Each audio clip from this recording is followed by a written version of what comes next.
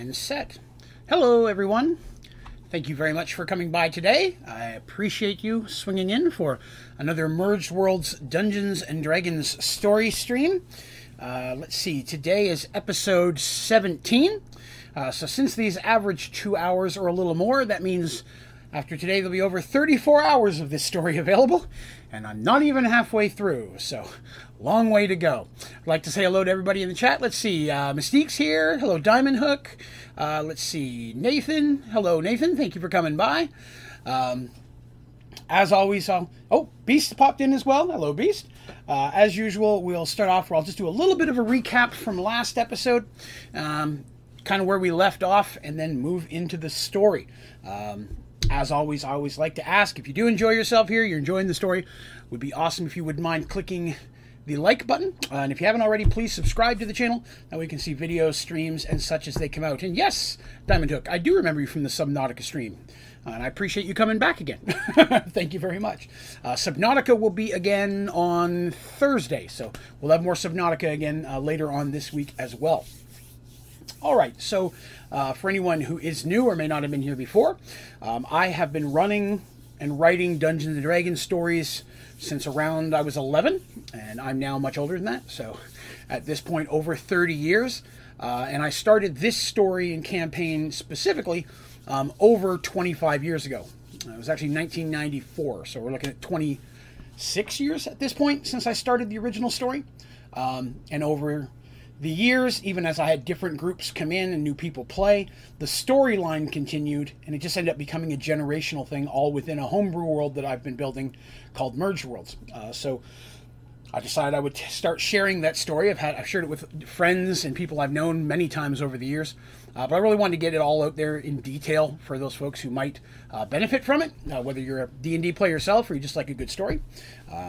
So I started doing it here on YouTube, and the response has been pretty awesome so far, and I appreciate everybody who has been checking it out, both here and as an audio podcast, which is available on iTunes or Spotify. You can get it in either one. They're free, of course, so that is awesome if you'd like to listen to them there as well. You prefer an audio format. Hello, Neon. Thank you for coming in. And hello, Mega. Thanks for swinging by as well. Appreciate you coming into the stream today.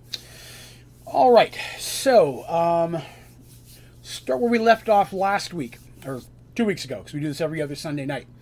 So in the last episode, our heroes and such, if you will, were trying to help the Kingdom of Thorman, which was under siege by a massive undead army. And hello, Seth. Thank you for coming by.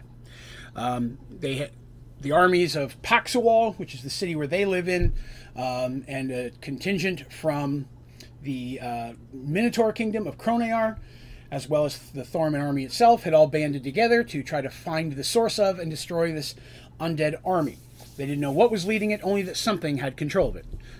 Oh, well, I'm glad I was able to help you out, Mega. Thank you very much.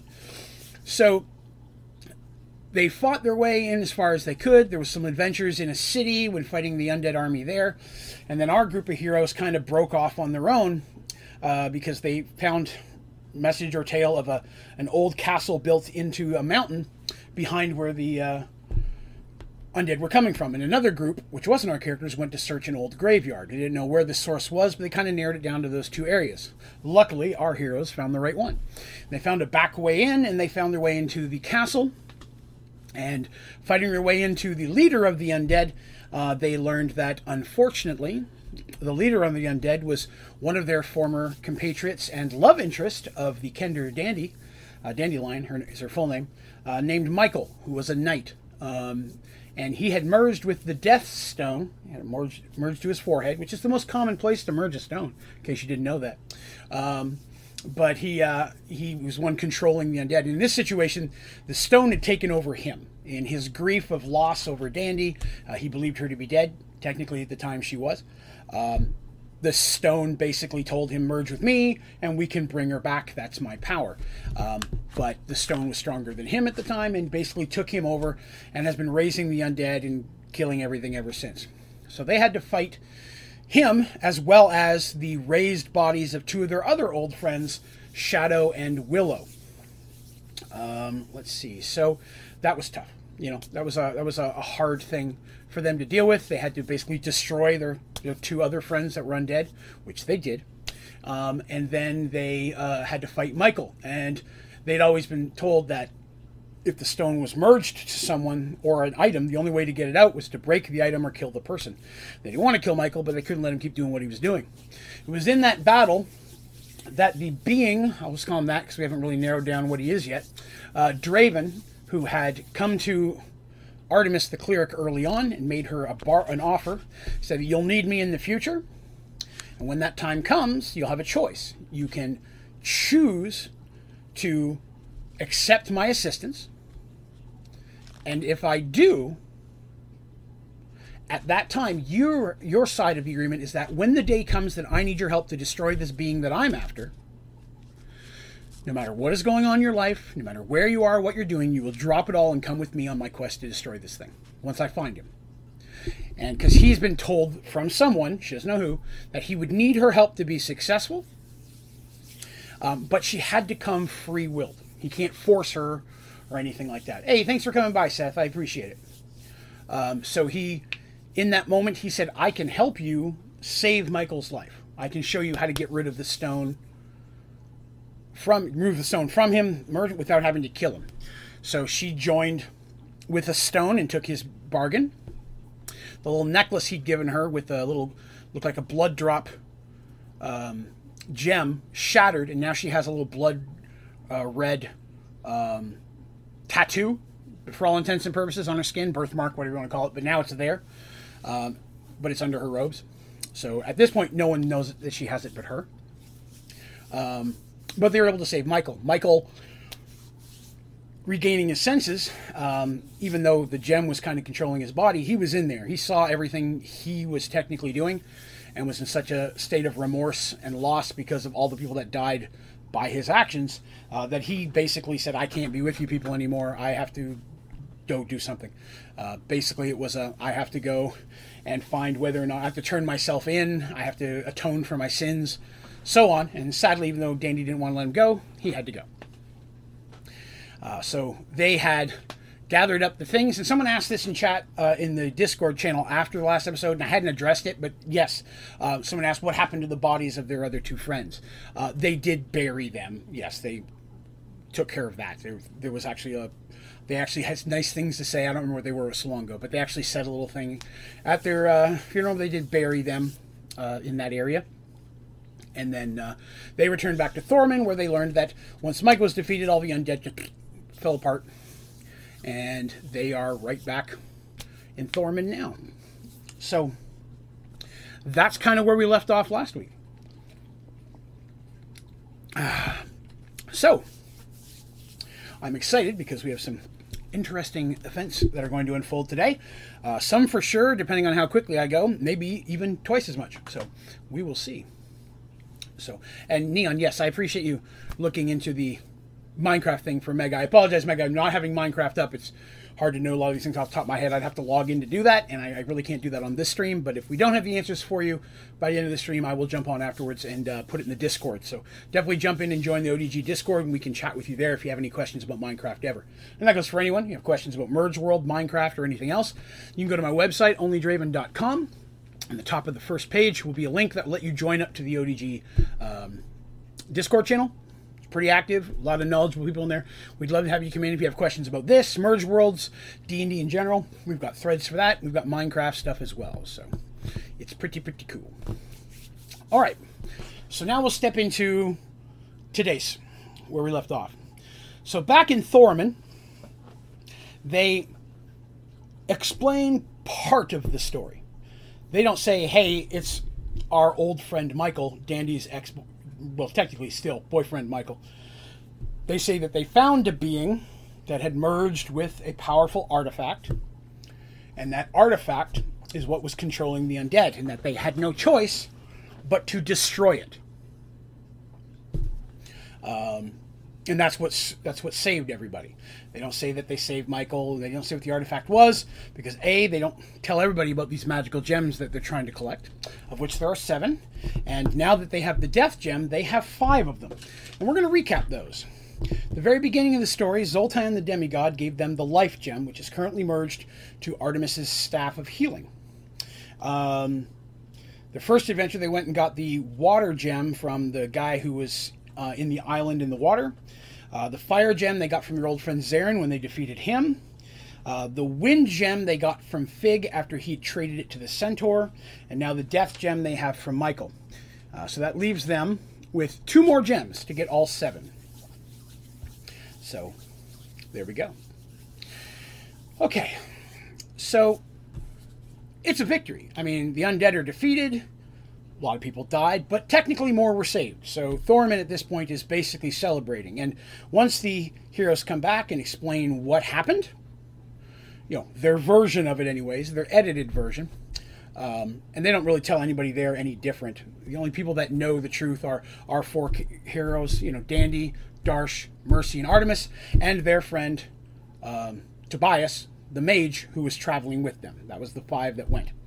So then Tobias is trustworthy. He definitely, like, he's going to let Lamia know, who's the head of the his faction of the mage in the Mage Tower in Paxawal. You know, but she knows about the gems. It's okay to share with them. They don't tell everybody in Thorman. So, what they run into at this point is basically a celebration. Thorman is ecstatic, you know, because at this point they were facing complete and total destruction. I mean, the undead were just marching through to basically squish their faces, and people were fleeing. At this point, they can start calling people back. You know, refugees that have already gone off to other locations like Paxawal and such, they can come back. We can start bringing people in. People can start to return to their homes again. Now, the army's still going to be on alert because they believe everything's gone, but you know, you never know for sure. The heroes say it stopped, but they don't know the heroes that much. But they love the heroes at this point. They as well as several people that were involved, some of the generals, some of the head clerics, even a couple of the Minotaur, are basically hailed as heroes and such and so on. But our group, our 5, if you will, are basically considered the victors of the war, and it's recognized such. And this works out really, really well in several different ways. Because Darsh is a Minotaur, even though he's not really part of Kronear, the Minotaur Kingdom at this point, the Minotaurs that are there see him standing up there being recognized as a hero of this human kingdom. That's like, they like that. Like, yeah, that's right. Okay, they're giving praise, they're giving honor to one of our kind. And several others, and they're thanked horribly as well. But Darsh being up there, one of the main heroes, that says a lot to the Minotaurs. And definitely that puts him on their radar, and the different things they've seen him do throughout this part of the adventure had already been impressed. So now that he's known as a hero of the human kingdom, that's pretty big sauce.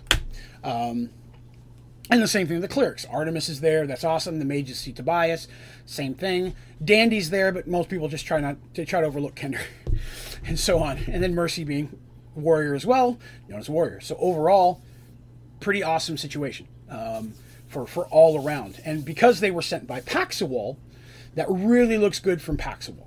Because Paxawal has been trying to get Thorman to enter into some serious treaties and trade deals. And this could very well be the thing they needed to push them over the edge of that. So what I'd like to go into at this point then is kind of the repercussions of this. The King of Thorman, again, wanting to show thanks, who, by the way, he's feeling much better from when the assassination attempt happened.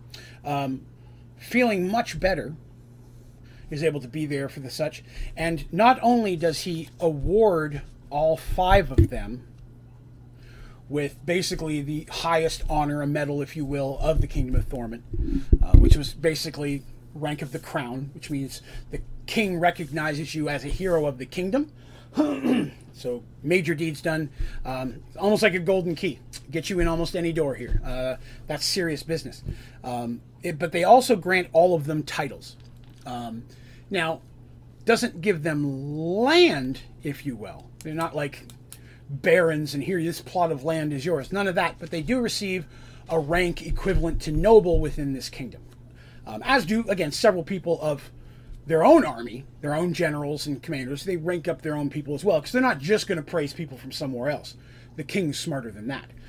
But in the group that's mostly his own people, R4 and 5, Tobias included, are in there and are part of that. So they are named as Heroes of the Crown, which gives them rank. So Sir Darsh, Sir Tobias, Lady Artemis, Lady Mercy, Lady Dandy, which was a shock. The first Kender to ever get it.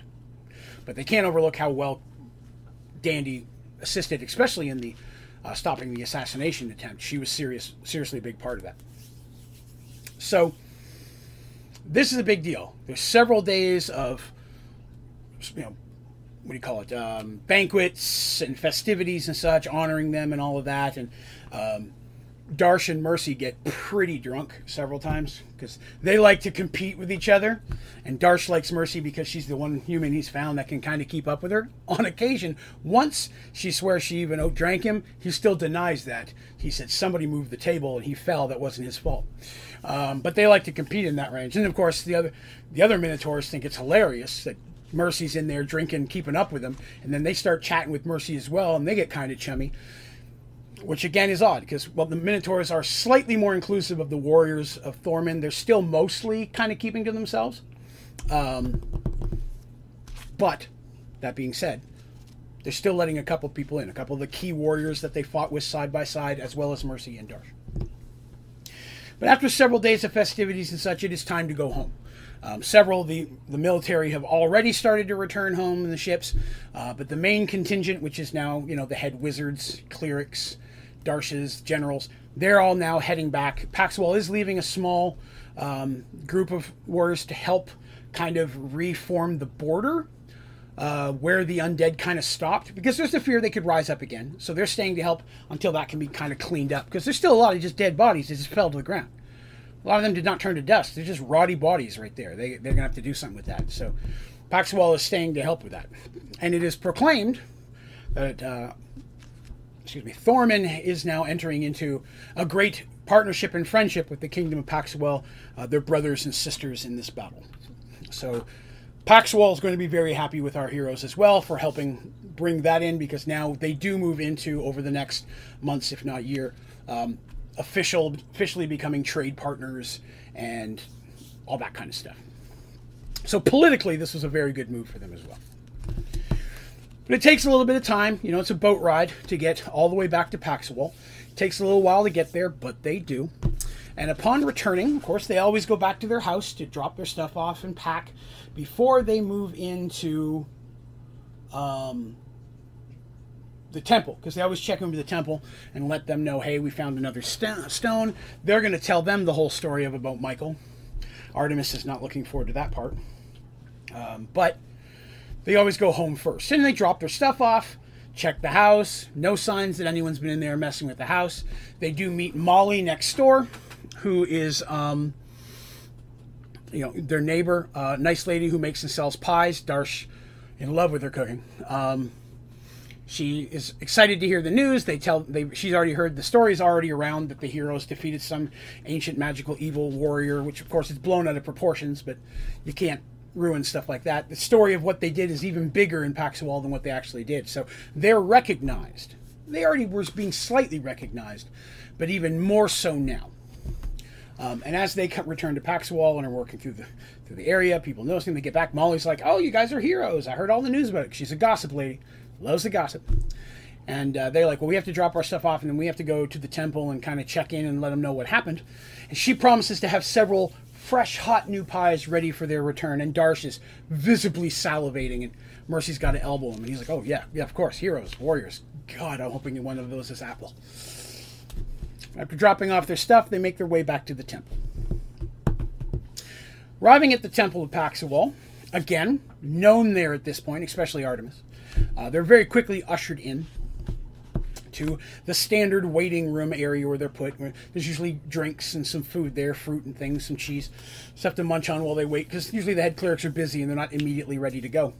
And they're pleasantly surprised that once again they've run into two people they've met there previously. There was an elf named Zach and a Kender named Twill. And they were good friends, best friends, people would say, and they're map makers, and they've been traveling all over Merge Worlds creating overwhelmingly detailed maps. and then basically returning to where different kingdoms and saying, hey, here's a copy of the map. Here's where you live now. Look what we found close to you. Not expecting any type of payment. Sometimes trading for other maps or knowledge that they don't have. But they're very, very much seeking that type of thing and just sharing that knowledge freely. And so because of that, even though he's a Kender, his maps are so exquisitely made and so accurate that he pretty much can get him, as long as he's with Zach, because Zach kind of keeps him under control. As long as he's with Zach, they can march on in without any real issues.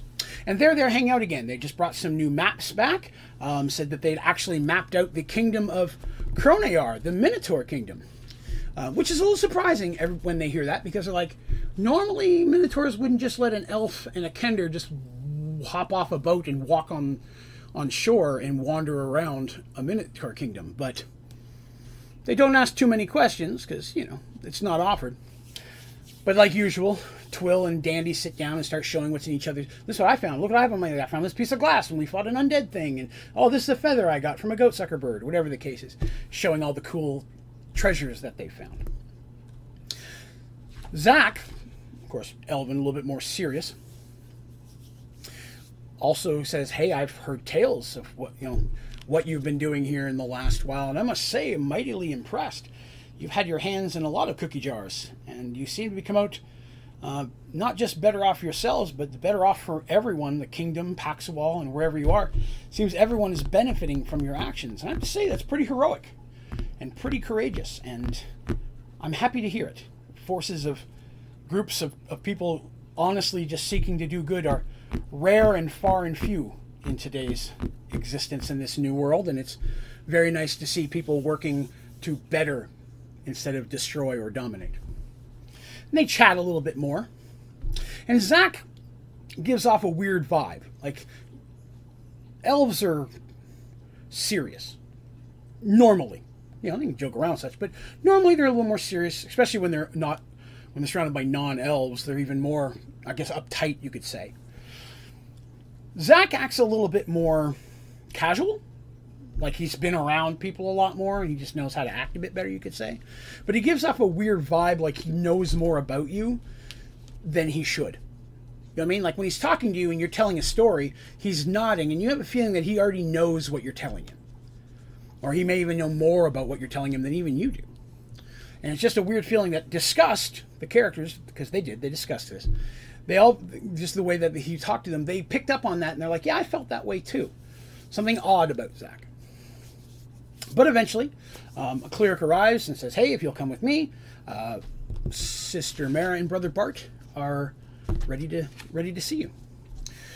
So they go up there and they chat with Sister Mara and Brother Bart. And they talk with them. And they tell everything that happens. Every detail, including Michael and so on and so forth. The clerics just crushed, of course, by the amount of death and such. These are good clerics. They don't want to hear that. And they understand why they didn't tell everybody else about Michael. That Michael was not in control. They have some concerns that even though he's away from the gem now, how do we know he's not going to, that hasn't permanently affected him? And the characters have to admit, we don't know that for sure, but we have to take it on faith. He's someone we care about. One of our people here actually genuinely loves him. And so we kind of have to take that chance to give him a chance to atone for what he's done. Will we see him again? We don't know. But he couldn't stay. Now they have 5 gems. They show, of course, they pull out all the gems. One of them is attached to Artemis' staff. They've all seen that one. But they pull out the other 4 and set them down. And normally the clerics are like, oh, let's take a look at those. None of them want to touch the death gem. Even our characters don't really like touching the death gem. Darsh and Dandy don't really care. Mercy, iffy, it just feels cold to her. But Artemis doesn't like to touch it at all either. So, just touching it, you get that sense of death and dread, and you start to smell that, musk of the grave. Even though it's not really there, touching the gem gives you that feeling. Which isn't necessarily evil, mind you. Death is a requirement. It's an inevitable part of existence. But it still gives you those heebie-jeebies, if you will. After they give the whole story, we have 5 gems now. There's 2 left. And they don't know what they are. Now, they have 3 gems that are the element. They got an air, they got a water, and they got a fire. So the assumption is one of these is probably an earth gem, if the world goes the way that it usually does. Then the other one that they have is the life gem and the death gem. Well, those are polar opposites. You'd expect that. Okay, you got life and you got death. But if there's 1 gem left, or no, 2 gem left, one's earth, what's that last one? What is that last gem going to be? They don't know. So they have to find out. Mara and Bart tell them, we haven't found any new clues. The mages haven't found any new clues to where the next one would be. But we do want to tell you that a strange man, literally yesterday, came to the temple and delivered a message. He refused to come into the temple or even walk on temple grounds. But he left a message for you all with one of the Templars. And they're like, did he write it down? He's like, no. It was a short. He asks that you meet him tomorrow at the ruins of an old temple. It's just an hour or so, hour and a half northeast of Paxawal.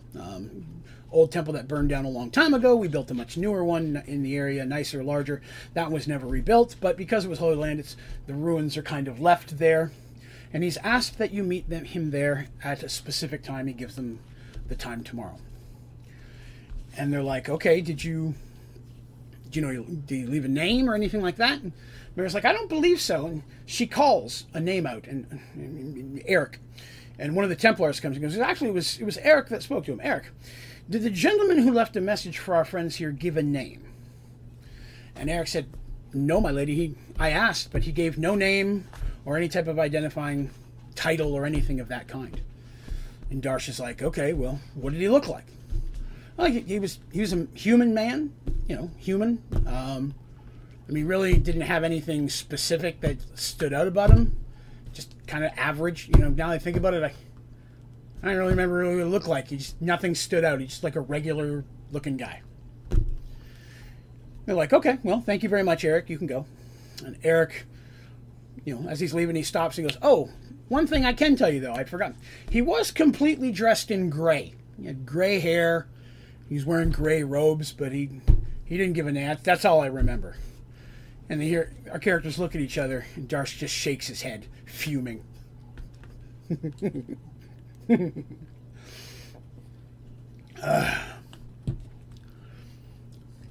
The next day at the appointed time, on horses that we'll say at this point, they purchased some horses and they pay to keep them stable, just in case they need horses, because I believe they did buy horses. They arrive at the ruins, and of course, sitting on the edge of one of the walls and the broken pieces is Zoltan the demigod, also known as the Gray Man. Just kind of hanging out. Haven't seen him in quite a while. And as they approach, he just casually stands up, and his hands hidden in the robes, with just the faintest bit of a smile. And again, nothing stands out about him, other than he has the very gray hair. He's dressed in long gray robes, but there's no identifying marks. His eyes are kind of like a brownish gray as well. He looks about his early 40s or so. I've already posted, if you don't remember, I have pictures of a lot of what these characters look like. I very often use actors, actresses, and celebrities as this is what this person looks like. That way, when I'm telling the story, the people who are playing the game with me, we're all imagining the same type of thing. I didn't do that very early on, and then when we'd go to find, hey, who would you have play this role, we were looking at very different people. So it helped me a lot of times when I had NPCs to have that already ready and saying, and this is what he looks like, and I can show him a picture, and everybody's like, okay, cool, now we all think that same face. So if I'm naming a character, a lot of these characters you can find on onlydraven.com under the characters page. I will be adding a bunch more in the next couple of weeks. But yes, I believe Zach and Twill are up there. If they're not, I will add them after this today, because I should have Zach and Twill up there. So, Neon, thank you very much. There is a link to the page on the website. And of course, free. Zip in there and take a look at any chance you have. So, well met, Gray Man, Darsh says, climbing off his huge horse that he had to buy. Was wondering when you was going to show your face again. Zoltan nods slowly. and says, and I must regret that it took so long. But before we get into that, please let me say how sorry I am to hear of the fate of your friends. I searched for them long, and now that I know what has become of them, it explains why I was unable to find them when I searched. So I apologize for their loss. I also apologize for what you had to do to get a hold of the fire gem. I know that Zarin was once your friend, and whether or not he attacked you first, it could not be easy having to kill one that you once considered friend and family. I must ask, though, did you ever find anything about Fig? Darsh shows no change of emotion. Straight face goes, no. Nothing yet, but we'll continue to look. I mean, the fact that Michael hadn't raised him is a good sign. Maybe he's still out there somewhere. So we'll definitely keep looking. Sultan says, as will I. If I hear anything about where he may be or anything about him, I will definitely get that information to you as quickly as I can. But time is short, and I can't stay long. Being here even now draws too much attention to myself and to you, and there are many forces out there already opposing us. You have gathered 5 of the stones so far, and there are 2 left you must get. I have a way of getting you to the next one. And they're like, oh, good, because we didn't know where they were, and it's about time you were useful. They didn't say it that way. Darsh heavily implies it, and Mercy snickers. Artemis gives him a bit of a dirty look, because those two blatantly don't like Sultan. Artemis is it's political, I understand it, and then Danny just doesn't know what to do. She giggles when that happens. He says, yes, but to get there, I must give you this. And pulling his hands from his robes, he pulls out a key. Now, this is a large key. It's about that long. So I guess if you're listening audio podcast, 5-6 inches long. And the key itself, it's the old style kind of key with a little hoop on one end, and it's a straight bar, and then the little teeth come down. But it has one tooth basically coming down, and it's probably about an inch wide. It's like just a square that sticks off the bottom of the rod. Okay. He hands it to them, and they look at it, and it's not a metal that they're familiar with. It's not iron or brass, bronze, even steel, something that they would expect. But it does have a bit of a familiar look to it, although they're all looking at it like I can't place it. And they're like, what's this for? And he says, that's going to take you where you need to go. Something has happened on this new world we find ourselves on. Granted, they've been here a couple years at this point, but technically it's still a new world. Something of an epic proportion has happened on the world, and I don't know how it was completed. I don't know who did it or why. But in random locations, it would seem, throughout the land, these arches have appeared. These arches, for those of you thinking, imagine half of a McDonald's arch, but not yellow. Best way to explain it. They average, I think we said, about 13 to 15 feet tall. So he goes, some of them are even larger. Some of them are even smaller. But they've just suddenly appeared at different locations across the land, at great distances apart. Because this new world is huge. It's massive. It would take years to cross, even by foot or by horse. And he says, these portals, these arches have appeared, and they're of a material that I cannot define. Even my magic cannot scratch nor affect them. Something or someone of great power has created these, and they were not here.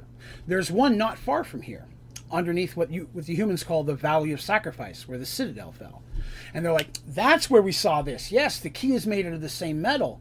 We found that, and it seemed like it was, not man-made. There were no tool marks or anything like that, but at the same time, it clearly wasn't natural. Sultan goes, yes, exactly. What these are, in fact, are portals. They're a gateway, and each one has its own name of a sort. It's actually a verbal construct of a rune structure, rune magic. So if you know the name of the rune for the gate that you're seeking, you can open a portal and instantly transfer yourself from that portal to the other portal. And using the key, you basically just put it in the arch, not the physical arch, but the space within the arch. And not only you will immediately know, it'll tell you the name of the gate you're at, so you can get back. It tells you that. but it doesn't tell you anywhere else. You have to know the arch you want to go to in order to get there. He goes, there is an arch not far from another stone. It's the only one I've found so far, but there's one more stone out there. And it is very, very far. It would take you months of travel to the west to get to this location. But if you use the portal in the Valley of Sacrifice, you'll be there instantaneously. And once you go through the portal, if you continue west, it shouldn't take you but maybe another day's travel to get to this location, to get this gem. And then when you return back through the portal, Valley of Sacrifice, then you have to travel this, several days to the week it takes to get to Paxawal, but that's still way shorter than trying to go all the way over there by foot or by boat. He goes, I give you this key. He gave it to him already. Because I give you this key. It is yours. You will need it on your travels. I'm entrusting it to you. It's the only one that I found, though I can tell you this. There are other keys out there. Who has them, I cannot tell you. I only know that there are more keys. Some of them are in the hands of people. Some of them may be lost in treasures not seen in 1,000 years. How did a new key for a new portal get there? I can't tell you. I don't know. But something or someone of great power is affecting things in this new world. Almost of a omnipotent force. In other words, he's hinting godlike. But everybody here knows the gods cannot physically come to the world. This magical shield that's around this new world keeps the gods from taking any avatar or physical form upon it. And that's part of what their quest is, of course. They're trying to get all these stones so they can get all the magical artifact weapons back, and then Zoltan can use the artifact weapons to hopefully break that shield so that at that point the gods can get in, and then everybody who wants to can go back home to the world that they came from. It's been the whole goal here the whole time.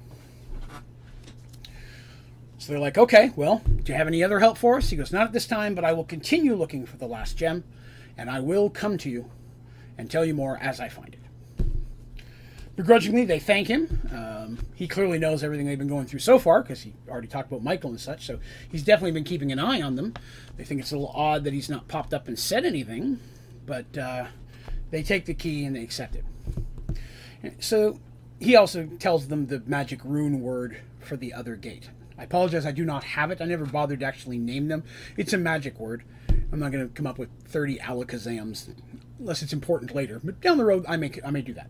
But at this point, they know the magical rune word to be able to go to the portal they need to get to. So they return to Paxawal. Now they have a goal. They go to the temple, tell them what's happened, tell them about Zoltan and the key. Of course, the clerics are like, this key and these arches, that's big business. I mean, that's seriously powerful magic to do something of that nature. And if your demigod doesn't even know who did it, that definitely concerns us a lot. So they're going to start looking into some of that stuff. But now that they have that information, they can give that over to the Mage Tower. And the mages might be able to use that information to come up with some more answers as well. I know a lot of people might say, well, if a demigod can't do it, what makes you think mages could? We've learned one thing from any form of mythology, the ability of man or mankind to pull off things that even the gods couldn't fathom. In any classic mythology, that happened a lot. Humans mess up everything.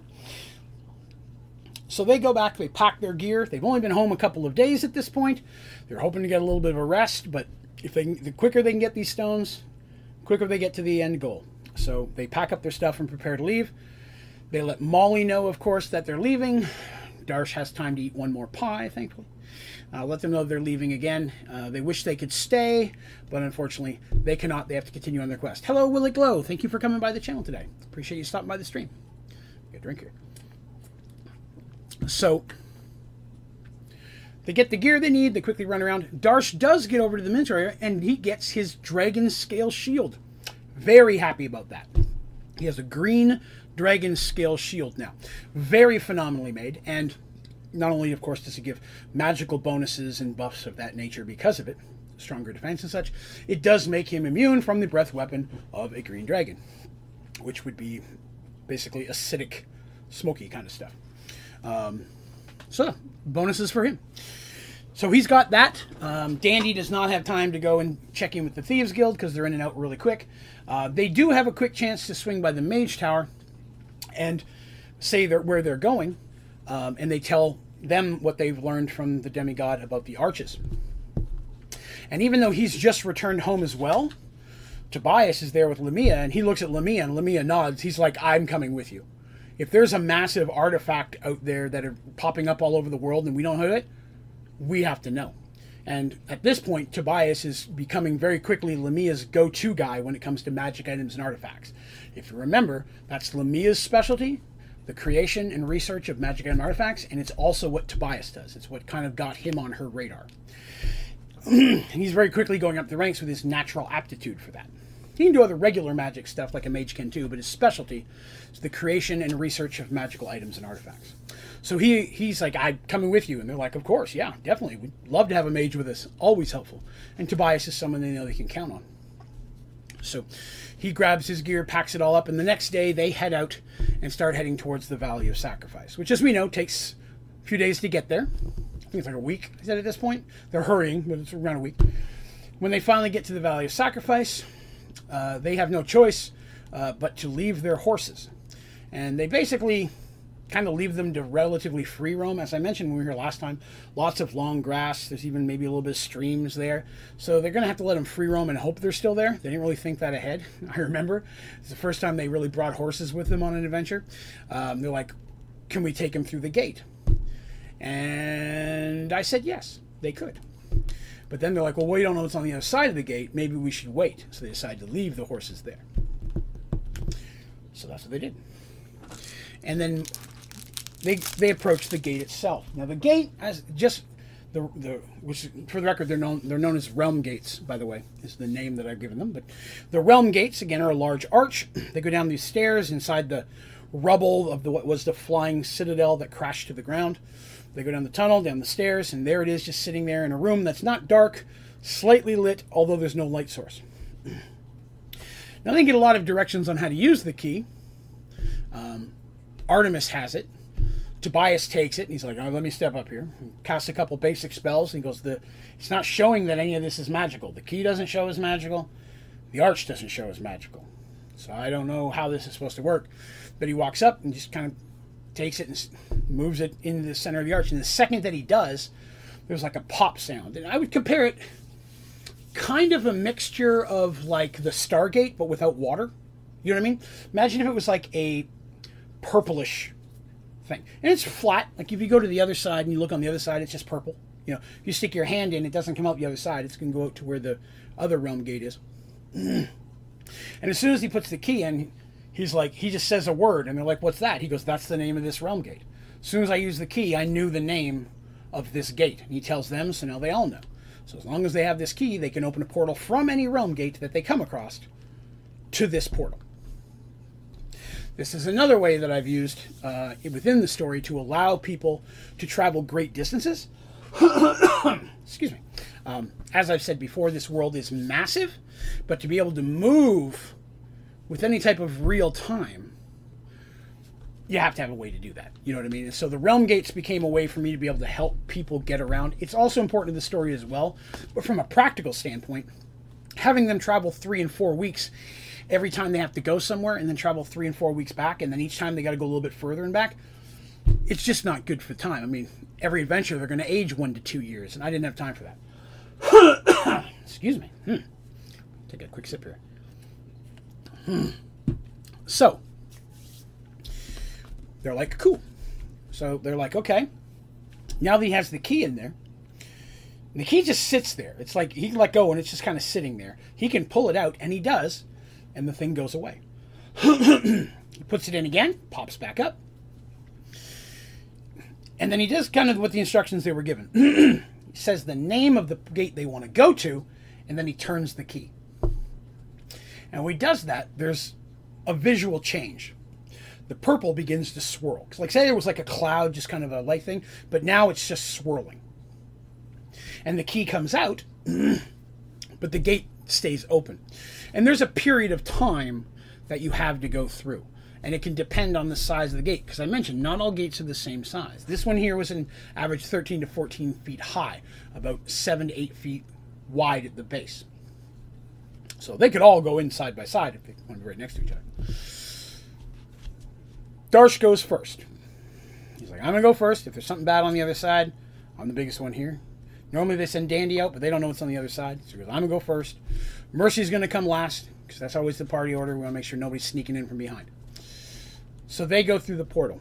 Now, unlike the Stargate concept, it doesn't have the cool swirly zipping all over the place. You literally walk in, and to you, it's like walking through a door. Imagine that was full of smoke. That was about 6 inches deep. So you're walking through 6 inches of smoke. You can't see through it, but as soon as you're through the smoke, you're coming out the other portal. And he does. Darsh's first one out. He told them to give him a minute. He puts his hand back through. Goes like this. He can't see his own hand. Then he steps away, and sure enough, Dandy comes through next. And everyone starts coming through. They begin looking around, and after a minute of looking, the portal makes that noise again, and it disappears.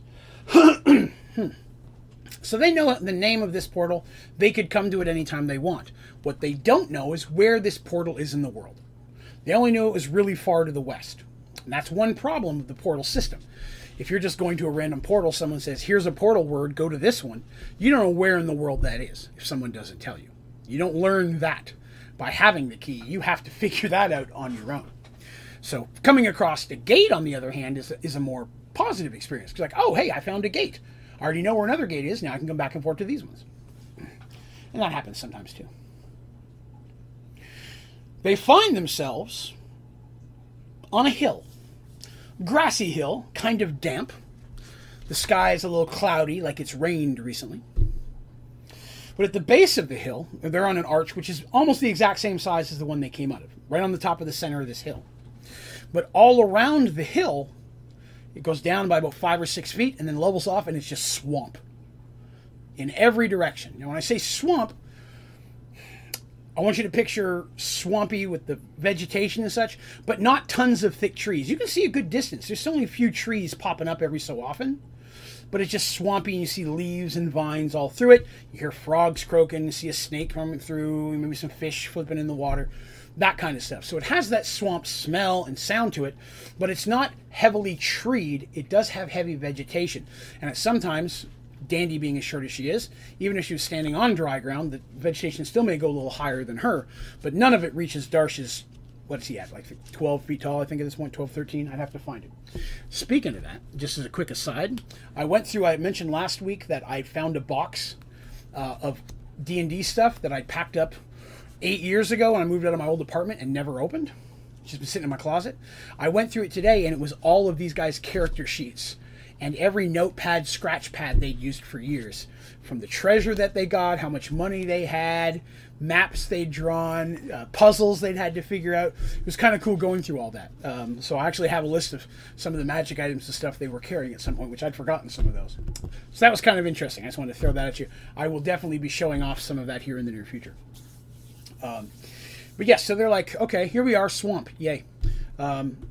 Not happy about that. They didn't know it was going to be a swamp. But luckily, Zoltan did tell them to continue west. And even though it's kind of muggy outside, you can't really see which way is west right now. Tobias, their mage friend, has a spell that will tell him the direction. He does that. And they then are like, okay, well, let's go west. I'm glad we didn't bring the horses, because we definitely don't want to bring any horses through a nasty swamp. If any of you have seen Never-Ending Story, we all know that never turns out well for the horse. So, they continue west. And occasionally they come across hills or relatively dry spots where they can stop and rest a few minutes. Sometimes the water will be up to Artemis and Mercy's chest, which to Dandy's over her head at some point. So there's sometimes where literally Darsh is picking up and carrying her. Tobias is just under 6 feet. He's like 5'10" and a half, I think he was. So he's taller than anyone here except for Darsh, because historically the characters were all relatively short. Even Mercy, who's a human, was on the shorter side. I want to say she was like 5'4" or 5'5", and Artemis was right about the same height. She was an inch or two shorter. Dandy's barely 3 feet. So Darsh has to carry her at some point, which, you know, she gets a kick out of, but, you know, makes lots of jokes about him being her mount and such. And he doesn't like that, but once in a while, one time he accidentally tripped and dropped her in the water. She made a little less jokes after that. I remember that. But they continue to travel through the swamp.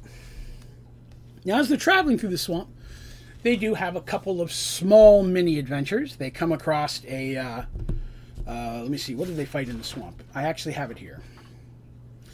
They came across some zombies. There was actually some mud zombies, which are usually zombies that die in the swamp. They're a little less decomposed as you normally find because the water they usually are under the water and they'll grab you as you're coming through, and that's when they start to rise. So they had to fight a couple of those as they came through, and they even fought a small hydra. That was a big fight for them. The hydra had 3 or 4 heads at the beginning, and it grew a couple more throughout the fight, but they eventually learned how to do that, and they were able to defeat the hydra. Those were the 2 big things they had to do just going through the swamp. Neither of these situations did they get any treasure or loot or anything of that nature, but it did give them some things to deal with. They had to start going a little bit slower and being a bit more careful because they did see other signs of big monsters. There was one other fight in here, and this one, while not major, became a notorious pun for us. At one point, I was just talking about the water and such, and because every so often I have to say how it's deeper now or it's more shallow and such. And at one point I said knee deep. They're like, okay, cool, we keep walking. And I kept saying knee deep. And they're like, yes, we get it, knee deep. And I say knee deep. And they're like, why do you keep saying knee deep? I said, I'm not saying knee deep. They're saying knee deep. And they're like, huh? And they turn, and there's these giant, there's like frog warriors that attack them. You know, knee deep was their ribbit kind of noise, and they attacked them. It was just, knee deep became a running gag for us after that. Every time I say knee deep, they're like, are there frog people here? Just became a thing. There's a lot of little moments like that in stories. If you play D&D, or if you've ever been a part of any type of role-playing group at all, or just friends hanging out, you know, you always get those inside jokes or running gags. There's a lot of them in D&D, and some of them I breezed over, some of them I'm going to mention, but the knee deep one is one of the early ones that we remember. So they fought those as well. So there's the mud zombies, then there was the knee deeps, and then there was the hydra was the big one. Eventually, as they're traveling, they start to hear a sound like water, and obviously they're surrounded by water. But the water sound that they hear is almost like either rapids or a waterfall. You know, what you'd hear when you can hear water falling in the distance. And as they're walking, they can see that the water has always had a bit of a current and swirls and such, now all seems to be moving a little bit faster in one direction, the direction they're going. So they have to be a lot more careful not to slip and fall because now there's a current. And that gave them they had to roll some checks to make sure nobody slipped and fell in the water. Some D&D classic technical stuff, but everybody was relatively successful. I want to say Artemis fell in the water once, but they managed to get her out, and everybody made it okay. At one point, they actually tied themselves together, which was a very common thing that they would do in places where they couldn't see or things of that nature. They would get ropes and tie each other together so that if one fell or something, everybody else would be ready to brace and kind of catch the person. Especially if you're walking through deep water, that's a great thing to do. Darcy's really tall, but he steps in a hole that goes down 20, 30 feet. He's heavy. It's 300 plus pounds plus his weapons and armor. It would take all of them, if that, to be able to pull him back up. So these are things that they're aware of. He's got a huge stick, and he was checking to make sure in front of him. They were pretty smart about it. So as the water gets louder, the vegetation picks up just a bit more as well. There are trees growing.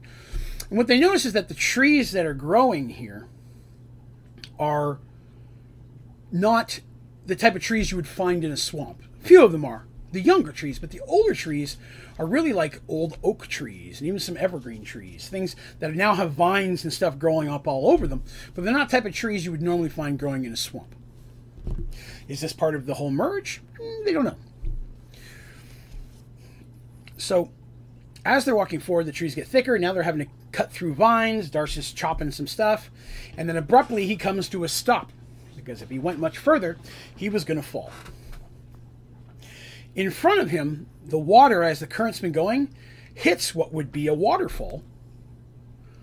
But instead of going off the waterfall, the water then turns and is going counterclockwise in a massive hole. Massive hole. Now, from the edge of that hole, about 15 to 16 feet away, is a floating island. Appears floating. It actually goes down. It's not floating. It's landed and there's a hole and it goes all the way down. Now, Water is flowing off of the island. On top of the island is a giant castle, or a keep, a castle of unknown origins. I'll describe it more in a moment. But a castle or building.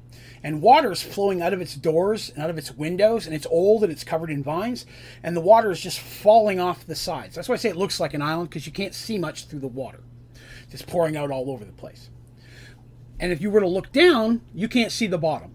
Water just goes down super far. But the water on the outside, that's swirling, the water, instead of falling off the waterfall, the water is coming up. And as it reaches the edge by where the characters are standing, it comes up and becomes part of this current that is just moving around the top, and then kind of dissipates off and pulls and pushes from different parts of the swamp in different directions. So they saw the water was coming in, but it being pushed and maybe going off a different direction on the other side.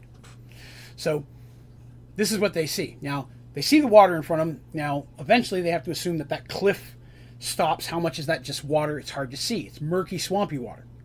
So it's hard to see. But they do the thing where, you know, like I said, they're holding a rope, and Darsh goes out as far as he can see, and he's poking with it. And they see, okay, they can only go a short distance. It's about where they're at, about 3 feet deep when it hits the edge. But they've got, like I said, 15, 16 feet before the island.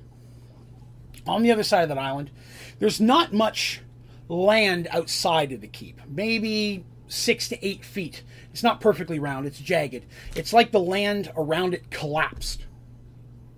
Would be a good way to describe it. So it's like a donut, and then is the hole, and then the donut hole itself is the island. And again, there's water coming out of it. It's cracked in different places, like the pressure of water. It's just leaking out the doors and windows and all flowing off. Well, this clearly doesn't look normal. And surprisingly, you would think with all this water, this is where they'd find the water gem. But they already have the water gem. So which gem is this? Is it the Earth gem, which they assume is out there somewhere? Or could it be this mystery last gem that they don't know which one it is? Either case, they know they have to get inside this castle. It's just too weird in the exact direction they were told to go to not be important. So they had to come up with a plan. Yes, there were a couple old trees on the other side. Darsh was strong enough to be able to throw a grappling hook. It took several tries because he had to roll for it. So he doesn't have any type of special grappling skills. He's not even throwing it up. He's basically throwing it across. It took him a bit to be able to snag a tree, but the trees did not seem super sturdy, and Darsh was drastically concerned that his weight would pull them down. Dandy, being the lightest, was determined that she would go across. They tied off on their side, and as long as they stays pretty sturdy, Dandy was her dexterity is so high, tight rope walking and stuff was not hard for her. Incredibly nimble. We've talked about it before. She successfully makes it across just fine. At that point, she takes the grappling hook and she finds a more secure location. Part of the wall had collapsed on one part. She's managed to hook it in real good on the stone, make sure it's not going to break. Because, in fact, yes, the tree was relatively rotted, and had Darsh or even Mercy in her armor tried to come across, it probably would have ripped right through the wood and there would have been problems. Artemis and Tobias, not strong people. They're casters, they're clerics. So hand over hand or trying to get across 15 feet on the rope. 15 feet doesn't sound like a lot. But if you've never done it, you try to get on a rope and try to go hand over hand without that experience, you're going to have a bad day. It is not easy. Okay? Especially people who don't do that. And they're very good healthy. They travel, they walk around all the places, and they're not like fat or nothing like that. But still, that's not the kind of thing they do. Mercy, no problem. In great shape, even with the weight of her armor and her gear, she can get across. Darsh, same situation. Their concern is that the rope would break. We did roll for that. In this situation, it did not break. Early on, they asked to buy sturdier rope than normal, and I charged them more for it because they knew Darsh would have to climb something eventually. So I allowed them to buy heavy-duty, expensive rope. Since they have the chest of holding, that's normally where they store that. So Mercy goes over next. All right, because they don't know what's in this castle. And if something bad comes out, they need someone to be able to help Dandy. Mercy wants to be over there. And they want to leave Darsh on that side because if something does happen and the rope snaps, he's the strongest. If anybody can hold on to it, he's going to be the best to brace it. So he's going to go over last. Because it's assumed if there's a problem, it's going to take all four of them to try to. What Tobias has is not a levitate spell, but a light spell. And I don't mean light as in flash of light, bright lights. It's a spell of basically making you weightless. And he casts that on both himself and Artemis. He doesn't cast it on everybody, because the amount that it affected wouldn't have been a big enough difference for Darsh.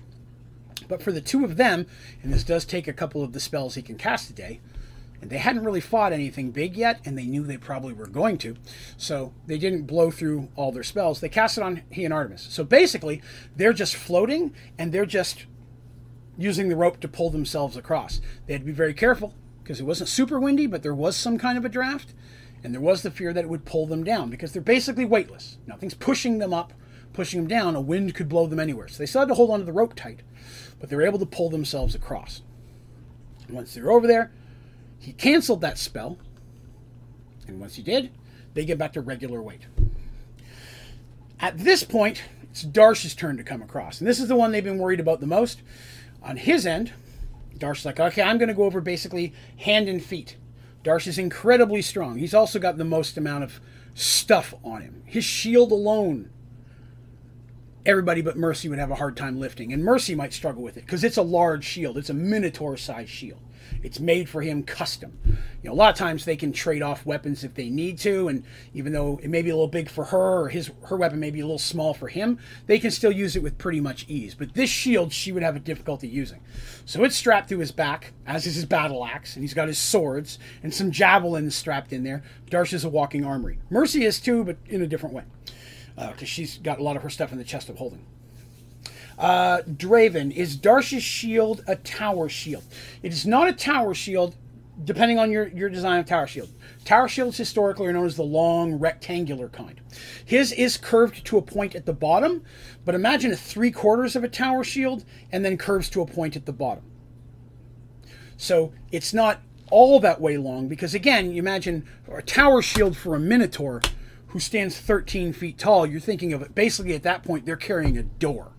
You know, and he doesn't need one that big, because he's also nimble. He doesn't want something like that weighing him down, at least in the style that he fights, because occasionally he'll fight two-handed. He's not ambidextrous, so he gets a negative when fighting with the other hand, but he can if he needs to. So he wants something that he can use, and using it as a way of just hitting things, very successful as well, because it's very sturdy. He can smack somebody with that shield and do some serious damage, but it is, like I said, about not a full tower shield in design. Minecraft, I'm insane. Very accurate. Very accurate. So, that being said, he gets across successfully. They leave the rope and the grappling hook where it is. So they know which direction to go back out when they come out of here. Because swamp is not easy to tell your direction. And who knows what they're going to do in there if Tobias is going to be able to cast another direction spell. So they leave that there. Besides, they have lots of rope. Working their way around the castle, they find basically one main entrance. There's another entrance on the back, or actually two of them that were smaller doors, but the water flowing out of them with such intensity, it would be hard to get through. The main door, which is the big double door, and it's cracked, water's flowing out of it shin deep. Now, I mentioned I wanted to talk about what the castle itself looked like. The castle, if we were to design it, is going to look more like what you'd find in Aladdin, that style, if you will. Let me see here. Willowglow says, do you come up with these yourself? Yes, this is all home. I mean, some of the monsters and stuff, it's Dungeons & Dragons when I ran this, so some of the monsters, I pulled out some of the races of people, but the world and the design of everything, that's all me. It's a homebrew world. Merged World is my complete design. I've got my own pantheon of gods. The gems they're looking after, I started before the whole Infinity War thing came big, and a lot of people have said, oh, did you take that from Infinity War? I actually hadn't read Infinity War when I came up with this. They just kind of have the same kind of basic idea. But yes, like I said, I do write all this myself. And Pan, you're insane. I really like to watch your tutorials. Oh, thank you very much. I appreciate that. I'm glad to hear they're helpful for you. So, they find this door that they can squeeze through. Darsh only's got to squeeze through. Everybody else can go through pretty easily. But as you go in, right, as you make your way in through the door, there is water flowing through, and it's a big courtyard. But it's that type of building from like Aladdin with the big kind of bubbly things on the top of the 4 towers and such. And you make it through. And when you do, you're in a big room. And there's stairs going up several different areas. And the middle of the floor has collapsed and water is flowing down. And water's coming down the stairs. So the water does appear to be coming from the upper levels. And it's going to come rolling down there. And then it's coming down into the center room. And if you were to get close enough and they can look down, they can see that there's like a large pool in what was a basement floor, if you will. Will It Glow, you're awesome at making stories and stuff. Well, thank you very much. I appreciate that. I've been doing it a very long time. Like I said, this story itself I've been writing over 1993-94 is when I really started this storyline. So a long time. I'm very old. But yeah, so that's where they're at here. Yes, it's on Spotify and it's also on iTunes if you're an Apple user. For an audio version of this, every episode up to this point, they average between 2 and 2.5 hours. I have them as an audio podcast on iTunes and Spotify. If you've just tuned in, you can listen to all these episodes there as well. This episode will be up by tomorrow afternoon as well. I usually have them up within 24 hours. So yes, they're in this side place. So they have to figure out where they're going to go. So the middle of the floor is collapsed in. Probably from the weight of the water is what they're looking at. It's what they're thinking. Okay? Because it's not evenly broken. It's just like piece-caled in. Now, the bottom part, there's so much water, you don't really see if there's much rubble, but it's loud because there's just water coming from through cracks in the ceiling, down the walls, down the stairs and such, and pouring through. And so, this is an issue. They're like, okay, well, we're going to assume up. Water's coming from up there with no source that we can see, right? That's got to be where the source of this issue is. So they decide, okay, we're going to try to go up. So they try to make their way around one of the stairs they can't get to because the ground is smashed too much around it. They couldn't, so they try to get around to the other side. And as they do, it collapses underneath their feet. Mostly because Darsh is a fatty. He's not a fatty, he's a Minotaur. He weighs 386 pounds, I believe his character sheet said today. That's without armor. That's just regular, him nude. All the shield and the armor and stuff on, whoomp, he's right through. It collapses and all of them go falling into the center of the water. Now, because I'm a jerk, there are 2 giant crocodiles in that pool of water. This was their first situation inside the castle. So they had to fight these 2 giant crocodiles. They were successful, obviously. But Tobias did have to go through a couple of his spells in order to defeat it. And Darsh was injured pretty heavily because he was the first one to go down. So as he falls in, he gets bit pretty hard. That's how they find it. So Artemis uses several of her healing spells pretty early in this stage of the adventure to get him back up to snuff. Glitch Vision says, this is irony. I'm listening to a story about running water while I hear the small stream bubbling in my Sky Factory 4 farm. Ah, excellent. I love it when a plan comes together. So they're down there and like, okay, we've got to find a way up. And there's different doors out of this way. There's a couple of them, and they have to figure out which route they're going to go. So they've got to find some way to get up there. There's nothing they can see to try to climb up in this room. But the room itself clearly existed before. If there's a basement, there's got to be stairs. So they decide to try one of the doors. And they go through one of the doors, and inside there is just the room is smaller, and it's not as deep, it would seem. They can see the bottom, but the water's still murky. But across the other side of this wet room, they see some stairs that are going up. Now, the stairs are carved. They appear stone. They look relatively sturdy. So it's a solid stairway. There's nothing under it. So they believe that as long as it hasn't gotten too weak, they should be able to climb up that even with Darsh. And as they start going through the room, they fall. Artemis falls, I should say. Everybody had to roll a check. And as they roll their check, Artemis is the one that slips. And she falls. Well, it's not deep. It's only like 1.5 feet, 2 feet deep. Oh, well, thank you, Will It Glow. I appreciate that. I appreciate you checking those out. I'm very proud of this story, hopefully you can tell. So I'd love to hear your feedback on some of the older episodes as well. I'd love to hear what you think. So yes, she slips and falls. And it's not that she's completely underwater, but she could just sit up and they grab her real quick and pull her up. They're not tied together at this point. But they do grab her and pull her up. And Immediately, Mercy's eyes go wide, and Dandy's like, and she's like, what? And she's got leeches all over her. The water's just infested. And so they basically go tearing through the room as quickly as they can, making another set of rolls, and succeeding this time. They get through and they get up the stairs enough where the water's still coming down the stairs, but it's just about ankle deep at that point. So they're standing on the stairs, just their feet getting wet. Immediately they try to get these off, and they're fatty leeches, like they're big ones. And so they're having to, at points, burn them off and rip them off. And everybody has a couple on maybe their foot or their ankles, but Artemis has them all over. Just in the few seconds she was under, they latched on. So she quickly starts ripping off her robe and stuff, and they start pulling them off. And then she's, and then she stops and realizes that she's pretty much naked because she's just wearing a flimsy white thing underneath, and it's soaking wet. And Tobias is trying to help without looking. Darsh doesn't care. Darsh is just ripping off stuff, burning them off, cutting them off where they have to. And of course, same. But Tobias is just trying not to look, and Artemis isn't embarrassed, but for him, she's embarrassed because he's a young guy, There's this beautiful elf lady in front of him, soaking wet, half naked, and at points she has to pull up shirts and stuff to pull off leeches. That is another one of those running gags that we used anytime someone showed interest in Artemis. I'd yell leeches, and she's like, I'm not taking my clothes off.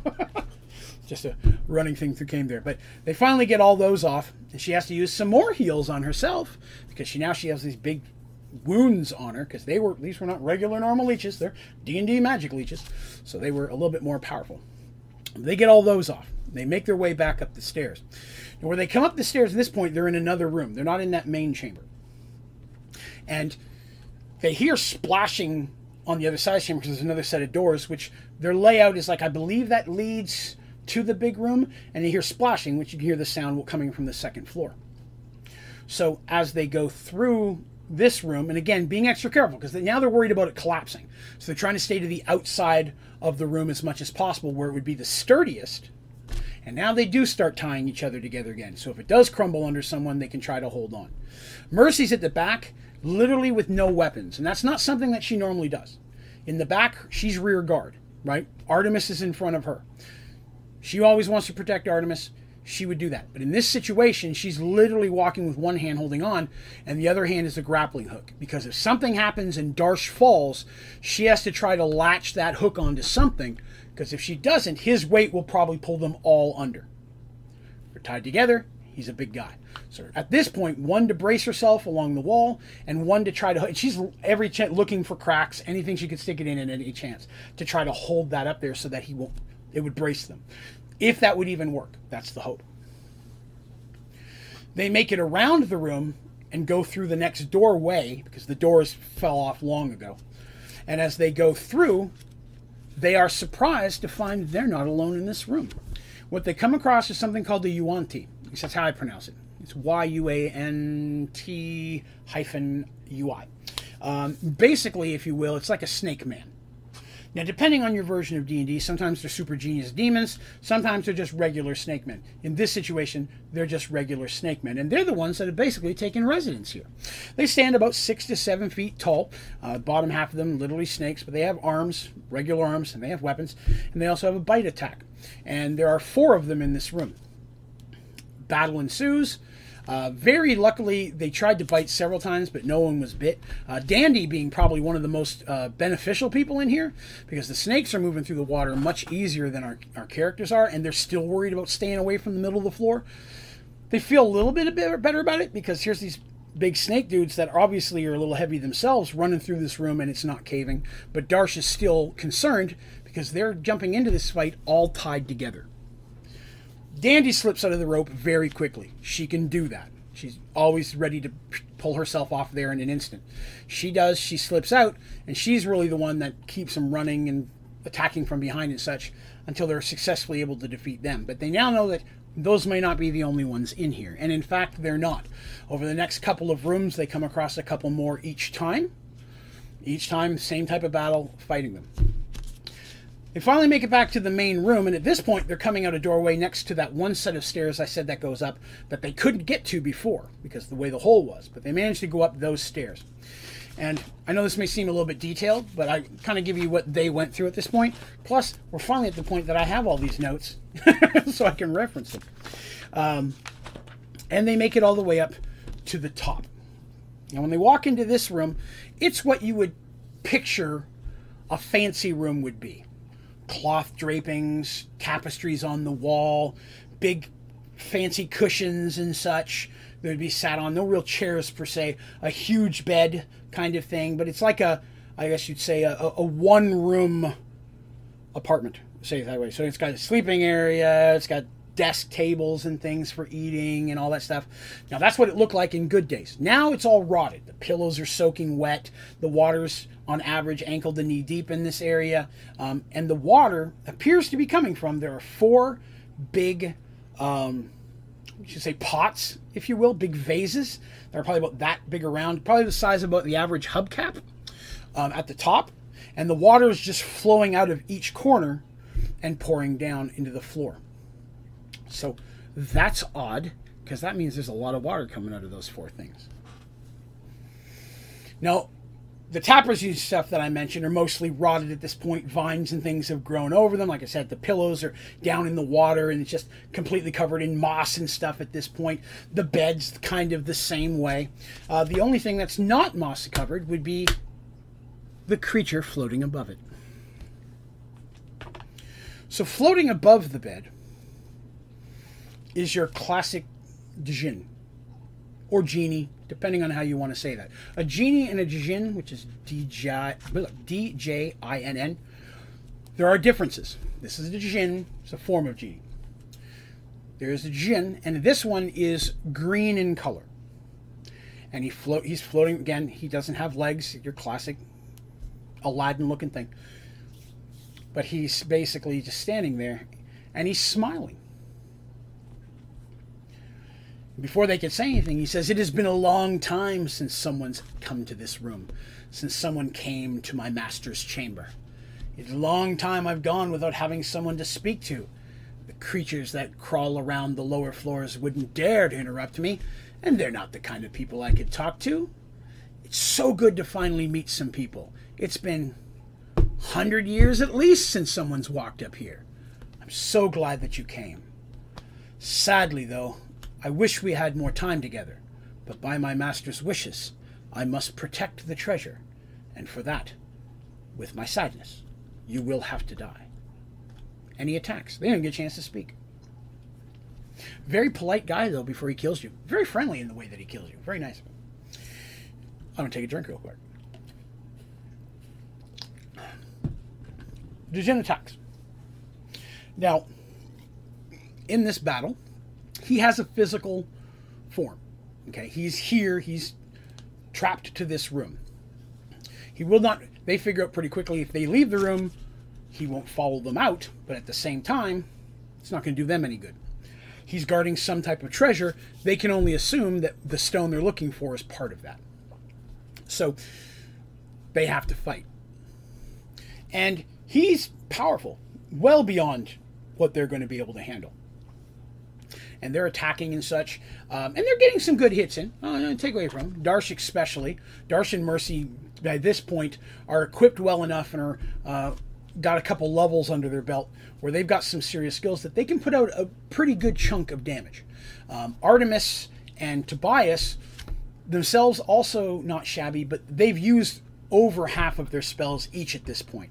The fights leading up to this were tough. They were meant to be. And they used a lot of their magic for the day and is spent, and they won't have that magic back until they can rest, study, and pray. You can't do that in the middle of a fight. Dandy's doing her best to try to help wherever she can. She starts off with ranged at first, but most of the stones and even the steel pellets that she carries at this point for her staff sling kind of bounce off him with very little effect. Mercy even has to switch from her Morning Star because the blunt weapon doesn't seem to be doing as much, and she switches to a sword, which appears to do more damage, but it also draws a bit more attention on her. Darsh primarily uses the sword anyways, so he's sword and shield, and he's trying to stay in front of Artemis and Tobias to use his big shield and his big body to block any of the magic that the djinn is using against Artemis and Tobias, because that's his target.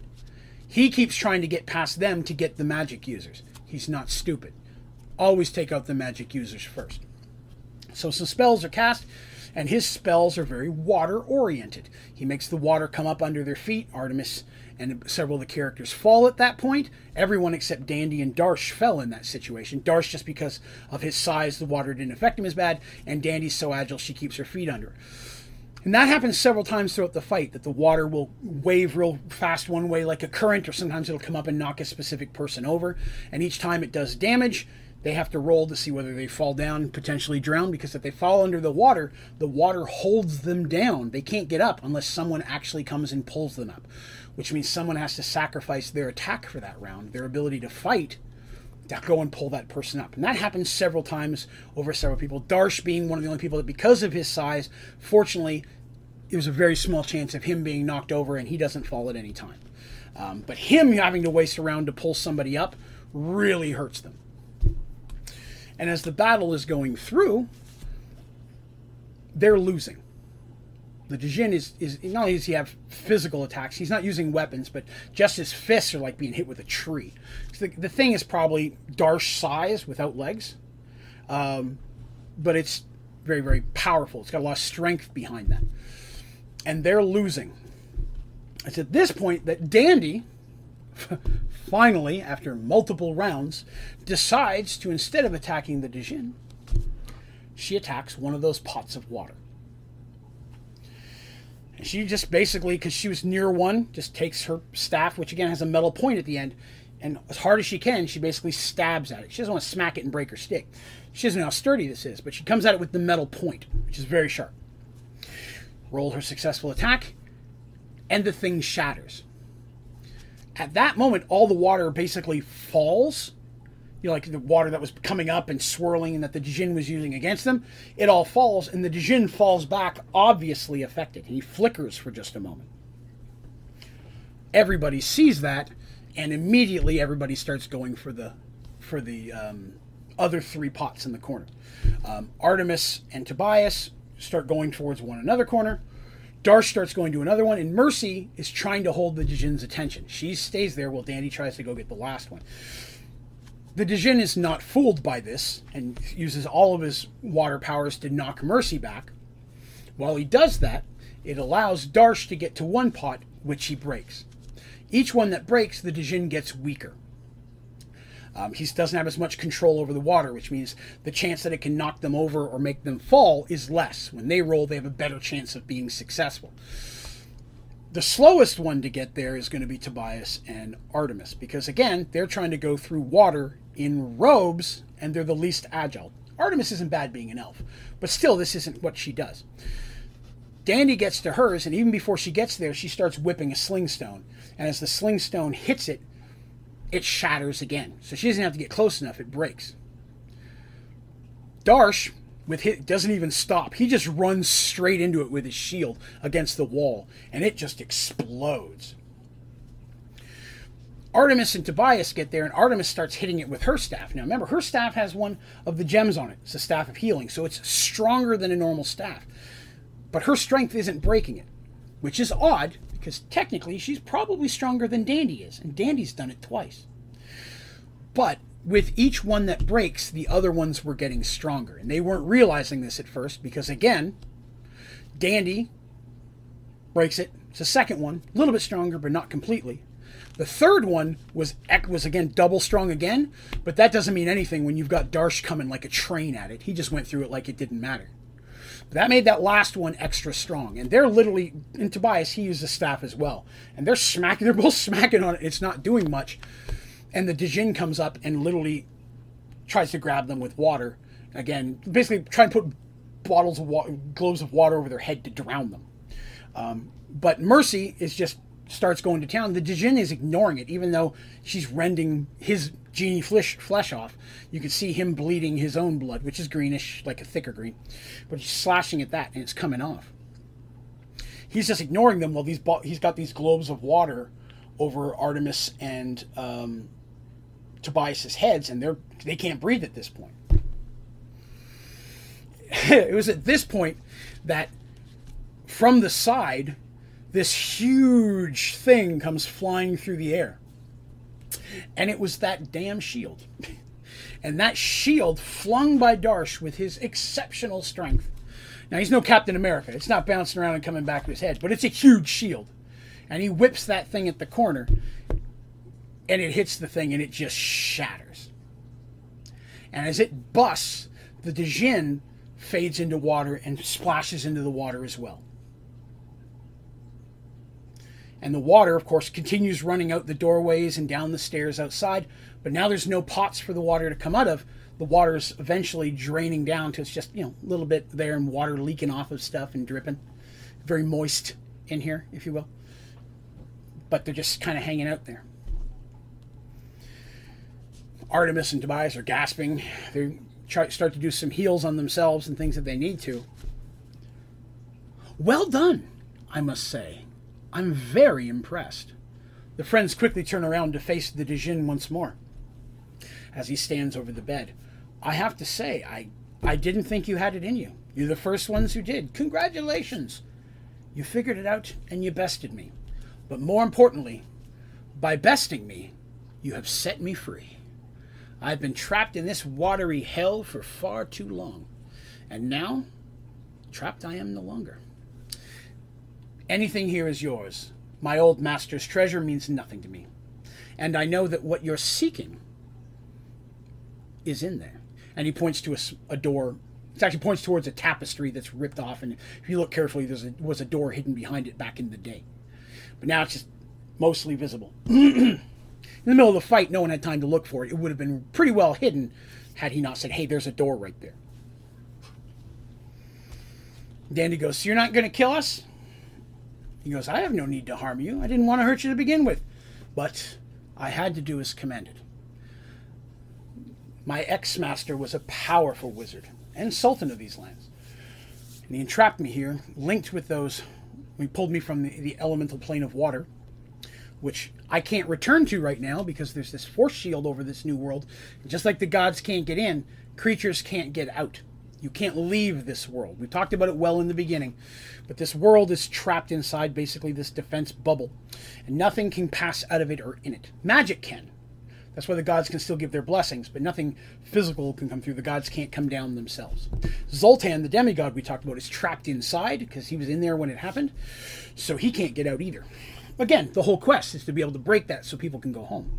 He goes, and while I may not be able to return to my beloved plane of water, at least I'm not trapped in this filthy room any longer. So, no, I don't want to kill you. Hell, I'd shake your hands if I thought I could. But I don't think you'd trust that. And Darcy's like, no, we wouldn't trust that. And he laughs. I didn't think so. Dandy goes, do we get wishes? And he looks at him and goes, excuse me? You're a genie. We freed you. Do we get wishes? He smiles and shakes his head. He goes, I'm not that kind of genie. The type of power you're asking is well beyond my capabilities. And there are some of my kind that can do that. That's not what I am. But I am a Djinn of knowledge. And I come from the flowing waters of knowledge. So I will answer 3 questions. Any questions you ask, and I will answer those questions. But be careful.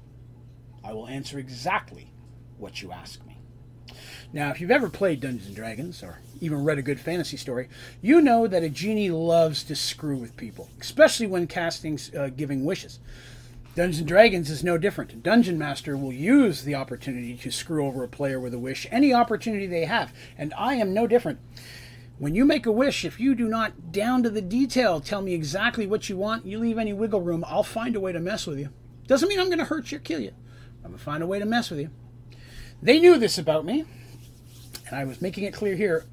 Form your questions well. They took a few minutes to talk amongst themselves, and I don't have written down the specific language they used, but they did a good job of writing down exactly what they wanted. So the first question they asked, well, because they already know that there's a stone in this next room. He basically told them that. So they talked about it, said, we don't need to ask that. We know there's a stone in there. We're going to get it in a minute when we're done dealing with him. But we don't know where the next one is. So they asked, where is the location of the next stone? And he smiled when they said it that way. He said, I can tell you that. He goes, it is far from here in a land you've never been to. But what I can tell you is this. there is a realm gate not far.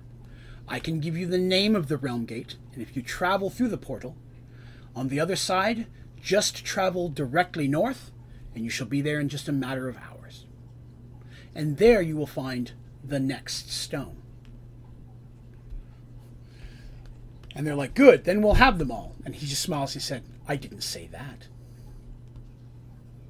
And they're like, and they start talking, and they're like, if we get this one here, that's 7. There were 7 stones.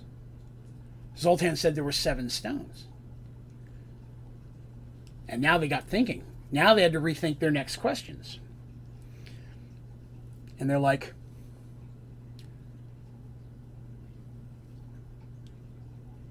they tried to be sneaky and ask multiple questions together. Like, is there another stone? If so, where is it? And blah, blah. And I wasn't going to play that. Like, you got to be specific. And they're like, is there an 8th and final stone? And he said, yes. There is one stone that even your Zoltan didn't know about. And it is the final stone. They're like, okay. That's our second question down. So... and they were about to ask, where can we find it? And he raises his hand. He goes, you've done me a boon, so I'm going to help you today. Even I do not know the location of the final stone. But to find it, you must first search out Dragonaria, a land of mystery and hidden from many. If you can find it, it will lead you to the final stone. And they're like, okay, all right. Can't tell us where it is, and this is someone who's supposed to have pretty infinite knowledge. He knew there was another stone where the demigod didn't know. That's something. Dragonaria. Okay, we've got that. And they were smart, like, well, we didn't ask for that. Do we still get another question? And he said, I'll allow another question. And they got to talking about it, and finally they asked, is Michael okay? That was the question they decided on. It's what Dandy really wanted to know. They had a lot of big questions they could have asked, but at this point, it had been several weeks. And at this, the Djin's face kind of gets a little somber. He goes, the man you love is in a dark place. He blames himself, and some would say rightly so, for the death of thousands. He is on a path that I don't know if he will survive. I cannot tell you more than that, only that there is a chance. If he does, he will come out stronger for it. But I can tell you this. Sometime you will see him again. In what state I cannot say, but you will see him again. That was their third question. And with that, the Djinn bows greatly and says, again, at this point I must take my leave. I've waited far too long to be able to do so. I wish you the best on your quests. And he snaps his fingers and dissipates. Mist of water that filters to the floor.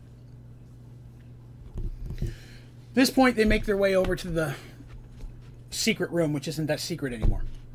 Dandy checks for traps and finds one. I don't put him in there that often, but I put him often enough that they're smart enough to always try to check. Because the couple times they don't, usually is when it hits them. Because I'm the type of DM that I set the traps up ahead of time. I know exactly where they are. I'm not going to add one just because you didn't check. I'm not vindictive like that. I know where my traps are well ahead of time, and I know exactly what kind of traps. In this one, it was a poison dart trap. Dandy disarms it. They're able to get in the door. Inside, they find a large amount of wealth, especially in gems. Seems that the previous lord, or sultan, if you will, had a big thing for gems and jewelry. So they have a large wealth in gems and jewelry and a chest full of coins as well, which they move all down inside the chest of holding. Again, they are growing wealthier and wealthier all the time. Very, very much so. And most of this money they just keep stockpiled in their chest of holding or hidden in their house. But they're aware that they have, basically, at this point, they could each buy a small kingdom. They have a horrendous amount of coin and gems and such if they were to sell it all. But they find a couple of different magical items as well. Now, as I've mentioned in the past, I don't normally go into a lot of the details on the magical items they find. And that's because a lot of times it's a sword +1 or this or that. Things that aren't that overwhelmingly important. But sometimes they find an item that is important enough that it affects the story. And in this situation, there are two. Everybody got a couple of magic items. Dandy got like I think it was like a dagger, because she collects daggers. So by this point, she has several different magical daggers. This one was like a silver +2 kind of thing, which is good against lycanthropes and such, which is your werewolves or were-owls or wherever. Artemis, I think she got several spell scrolls that were pretty high level for her at this point, cleric scrolls that she was going to be able to use. Yes, and then it came to Mercy and Darsh. Oh no, I'm sorry, it was Darsh. It wasn't Artemis that got the scrolls. I apologize. It was Darsh who got a sword of lycanthropes. It wasn't a dagger. He got a sword of lycanthropes, and Artemis got the scrolls. This is important. I'm just trying to make sure I get them down correctly. Artemis got the scrolls. What Dandy got, because I have a bad habit of giving things that I think are really, really cool, and sometimes they end up affecting me negatively, like making it harder to be a DM, but at the same time opens up so many opportunities for fun things. Dandy got a flying carpet. It is 6 by 8 feet, can hold the entire party, and she can control it. Dandy now has a flying carpet. There are limitations on how much it can be used, and then it needs time with basically a cooldown. But the magic carpet, which is a big carpet, they keep it in the chest of the holding most of the time, is technically Dandy's magic carpet. So they have that. Now again, there are limitations to it, right? And that's important. I want you to remember that there is a cooldown period. But we'll get into specifics on that a little bit later. What Mercy got was this, and this was a magic item that I created myself, because I like to do that. A lot of the magic items and artifacts we put in here, I like to create my own. I don't like to. Some of them you find in the regular D&D stuff, but I found for a pair of rings. Now these rings are special. Now you remember, everybody here, except for Tobias, has a ring of central teleportation, which teleports them back to their house. They've got that. And in Dungeons and Dragons, it's also important to remember that you can only have one magic ring on each hand. More than that will nullify each other. And I still stick with that rule. I don't have people walking around with 8 rings. Artemis at some point starts collecting magic rings, and she has a small pouch of them. And none of them are super powerful, but she'll take out the one she needs at that time. Kind of became an Artemis thing throughout time as she picked up a ring of Featherfall and a ring of Free Action, a couple of those basic rings. But this ring is very cool because the one ring you put on your hand, and the other ring you put on the handle or shaft of your weapon. And she puts it on her Morning Star. And it will allow her to summon her weapon to her hand. Now, it's not like Thor, where it comes flying through the air. It will literally teleport it into her hand. Now, it can only be used 3 times in a 24-hour period. So once you use it the first time, that starts the clock. Use it 2 more times, it won't reset until 24 hours after that first one. Second one, so on, third one, so often. So you can only use it 3 times in a 24-hour period, but it allows her to summon her weapon to her hand from any distance. Flight sounds pretty good, but that's even bigger. Now imagine that. If their weapon was back at her house right now, they're weeks away. Snaps her fingers and it's in her hand. If she's in prison or trapped and they take her weapons away, as long as they don't take the ring, pop, it's right in her hand again. It's incredibly useful. At the same time, somebody throws you in prison, they're probably taking all your jewelry, so that one doesn't get used that much that way, but it's very handy if you accidentally roll a 1 in Dungeons and Dragons and you drop your weapon. Doesn't make the weapon any stronger. Weapon can still break like normal. And by this point, I think she had a Morning Star +1. And the way that I do damage on weapons, and I'm going to just touch into a little bit more of the D&D side for just a moment. The way that I do damage in weapons is, of course, I have 20 side. You roll a 20, you roll a 1 in Dungeons & Dragons. A 1 is a critical fumble, 20 is a critical hit. I have custom 6-sided dice for each. If you roll a 1, you roll it, bad things happen. Hit self, hit ally, break weapon, drop weapon, KO. You literally knock yourself out. Critical hit, double damage, triple damage, sever limb, KO, death. And some things won't work. You're not going to roll KO on a dragon or death on a dragon. It's just not going to happen. At the same time, you're not going to get knocked out if you're using a whip. You may poke your eye out, but you're not going to knock yourself unconscious. There are limitations of common sense. But if you roll break weapon, your weapon breaks. Now, you can purposely break your weapon. That's different. Like, I want to break this. Okay, that's fine. You do that. There are some magic items you have to break them to get them to work. That's fine. But unless you're trying to break them, if you roll break weapon, your weapon breaks.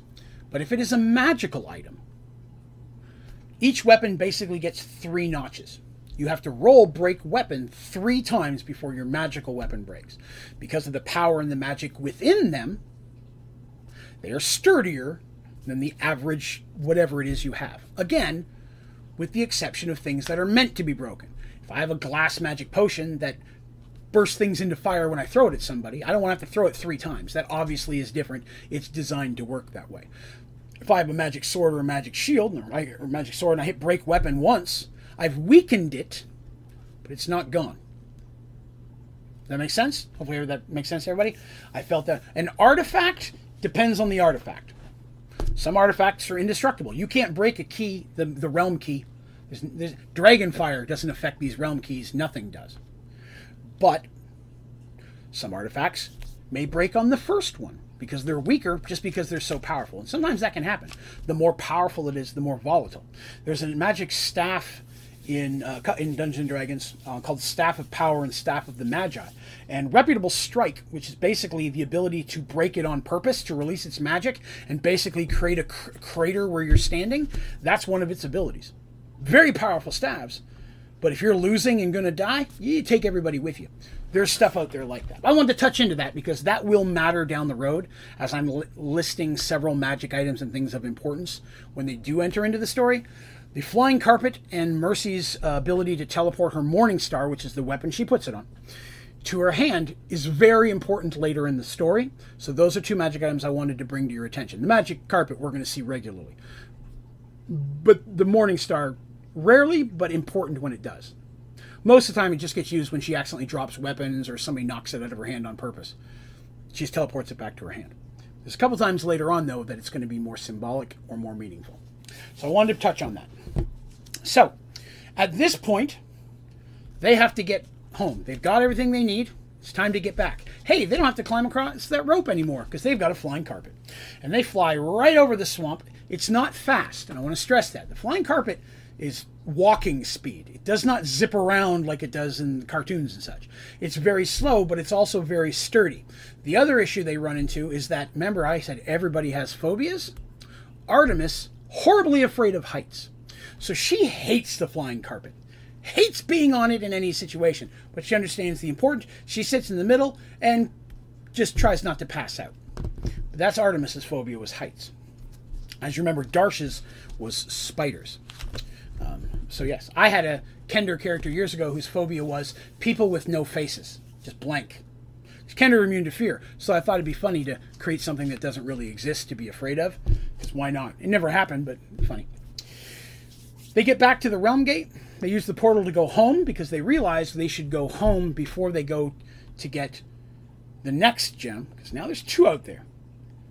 They got to go to the one where they have the rune structure to go get, and there's the 8th one they didn't know about where they've got to find something called Dragon Area.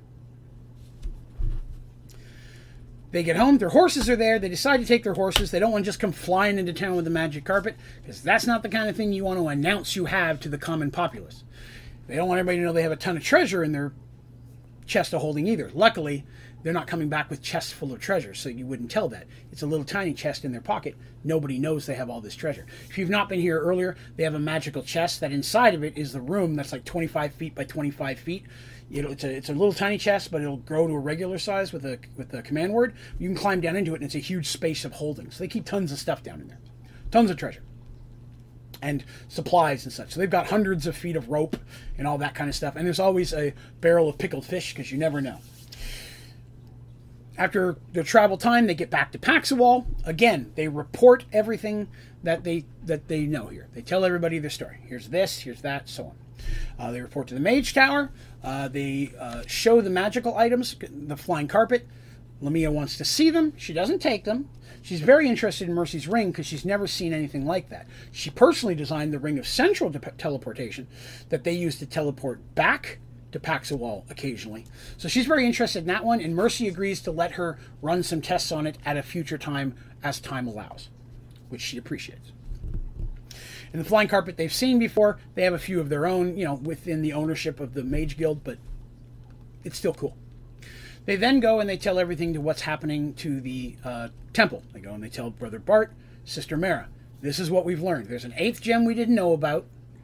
It's something about Dragon Area, which, for the record, none of the mages or the temple have ever heard of that word or know anything about it.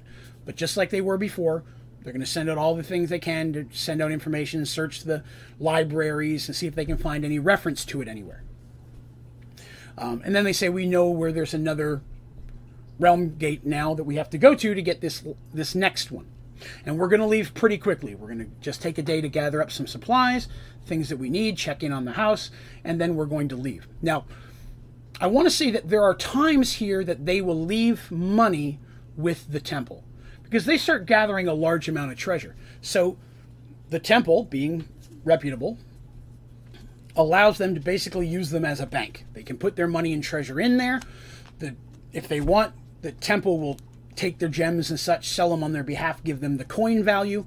The temple works that way because Artemis is tithing 10% of everything that she gets, which at this point is a lot. So she's giving a bunch of money, and in return she gets to use the bank, and the other characters get to do that as well. So their shares of coin aren't always in the chest of holding. They carry a good chunk of money with them in case they need it, but the vast majority of their wealth is within the vault in the temple, which is overwhelmingly well protected. One Eye's tried. He can't get in there. So there's that. So we've got, let's see, 12 minutes to 10. Excellent. We've got enough time to get going. So they spend a day checking with Molly, eat a couple pies, tell them a little bit of the story, swamp magic carpets. She's very excited. They let her sit on the magic carpet and lift up in the living room. Oh, it was a highlight of her day, but she couldn't go much higher. Her heart getting palpitations. Again, Molly's a little bit of an older lady, but she's sweet as can be. But she thought that was totally cool. She got to just sit and go back and forth very slowly in the living room. She thought that was the most exciting thing in the world. The first magical item that she's ever had. So that's pretty cool. She keeps an eye on the house and such for them, gives them pies. They gather up their goods, their supplies. They spend the night there as normal. I want to point out a couple things. Dandy has not had anyone reach out to her from the Thieves Guild. She sees a sign of them around the city. She's not had anyone reach out. One Eye's not reached out for anything, which is fine. She wasn't expecting it, but it hasn't happened. At the same time, Artemis has not heard a peep from Draven since he spoke to her in the Citadel where they fought Michael. She has tried every spell she has, from curing wounds and everything. Nothing removes that tattoo / birthmark of a blood red teardrop on her upper chest where the necklace shattered. It's not in the middle, it's to the side, because in the fight in the battle it was swinging around under her robe and it broke just a little bit over her heart. Convenient. So she can't get rid of that, but at the same time, she hasn't told anybody about it because she doesn't want them burdened with the thought that she potentially has made a deal with the devil. She doesn't know anything about the guy. During this situation, Darsh hasn't heard anything from his cousin as well, and Mercy just doesn't have anybody to hear anything from. So I wanted to just touch base on that stuff. That hasn't happened. None of those things have happened. So at this point, they decide we need to go the next day. We need to get this gem so we can get back and start searching for this Dragon Area place. We are 2 gems away from being done at this point, and then we can open up this interdimensional space that all these magical artifact weapons are in, get them to Zoltan, and get this done once and for all. And we need to do it before Nylat the Darkness finds us, because we know he's still out there somewhere. They take off very quickly again, traveling almost a week back to get to the, a little bit longer this time, because they don't take horses. Once they're out of sight of Paxawal and they're away, they use the flying carpet as much as possible, much to Artemis's displeasure. But they don't decide not to take horses this time, because they don't want to just keep leaving horses wandering around. Someone could just steal them. And they like their horses. So they take the magic carpet as much as possible, which, again, doesn't go fast, but it does eliminate the issue of terrain. If they're flying high enough, they don't have to really worry about being attacked on the ground. So it does eliminate some of the brigands or road thieves that may try to get you at that point. They make it to the Valley of Sacrifice without any issues. Once again, going down into the chamber where the Realm Gate is. Activating it. Now, I want to say Tobias does not come with them this time. I want to say that. I should have referenced that a moment ago. It's just our 4 heroes that are going in this adventure. Tobias stays because he's got a lot to talk to Lemmy about, to be debriefed and so on, and to give all the information that he took about the Realm Gates, measurements and such, drawings and things. But he does not come in this situation. They understand. They go it alone. So they don't have a mage this time. Reaching the gate, they put the key in just like they did before, and they use the new runic name that they were provided by the Djinn. And it opens, again, same as before. Now it's this swirly thing, spinny, and they go through. And when they walk through this realm gate, they're immediately assaulted by the sound of water. Water seems to be the theme today. And they're in a dark chamber. Now, Mercy can see perfectly fine, of course, because of her little magical tiara that lets her see. Again, a magic item that's important, which is why I mentioned it specifically. But they go ahead and light a torch up because it's not dark enough that it's pitch black where the infravision works real well. So they light a torch, and they're in a big cave, a big cavern. It's probably about 30 feet tall, okay? And the arch is sitting right in the center of it. And at one end is like what would be a big doorway, but just water coming down. So they're like, okay, we need to check this out. So they make their way over, and the water's coming down pretty hard and pretty fast. You really can't see out of it, which means it's a pretty thick set of water.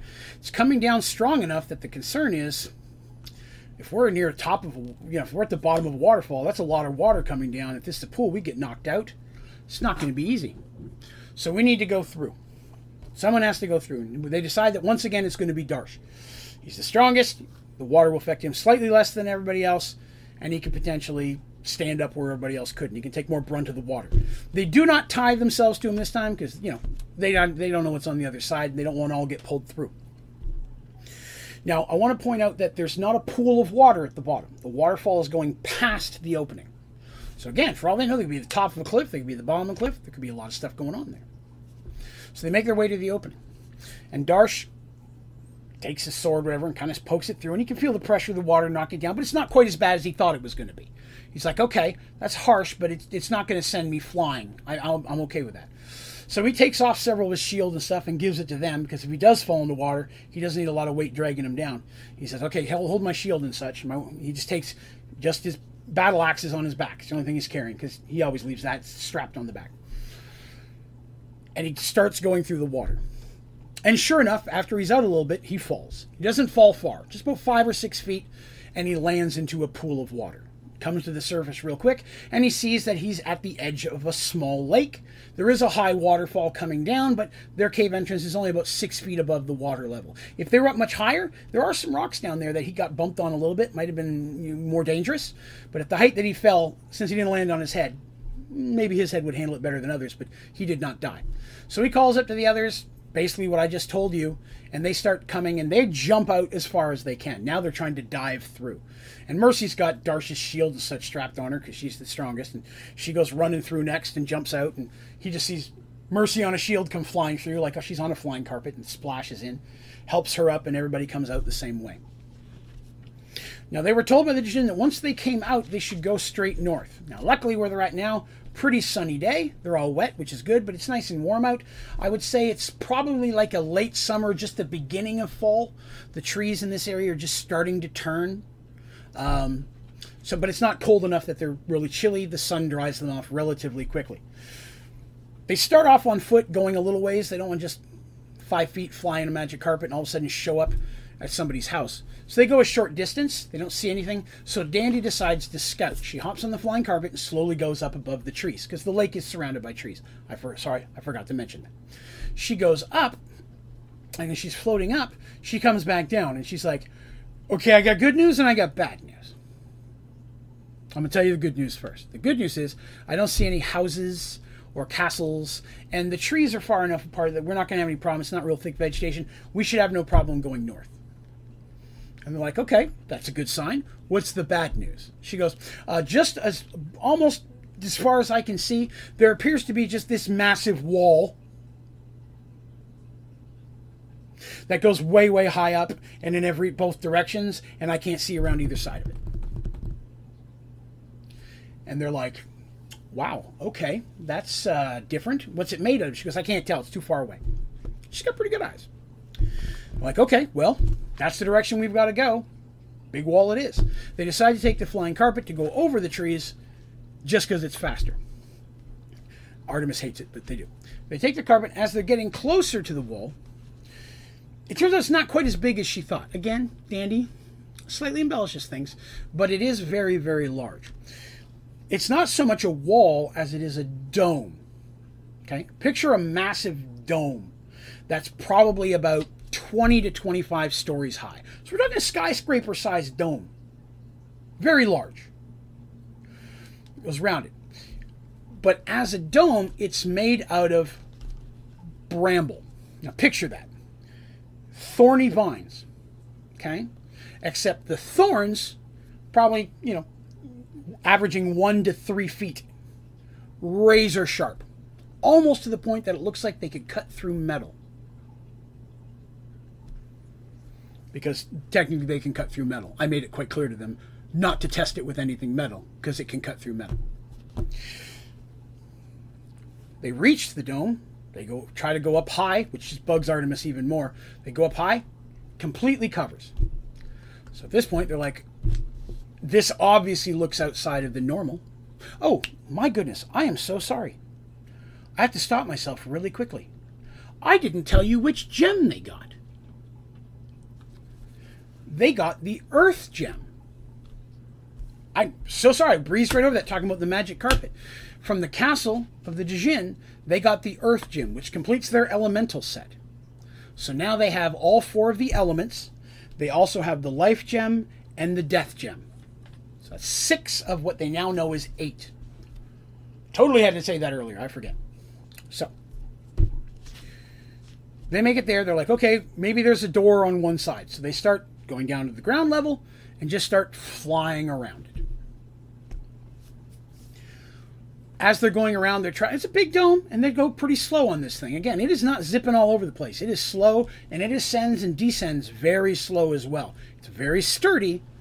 Again, it's not a fast way to travel other than it negates any type of walking through trees or rivers and such. It's great for crossing water, but, it is what it is. But a stiff wind could blow you off of it. I mean, it's like you're not magically held on there. If you're real high, lightning could technically hit it, I guess. I'm just saying, things to be aware of with the magic carpet. In case you ever get one yourselves, wandering around Walmart or something. I want you to be safe if you buy a magic carpet.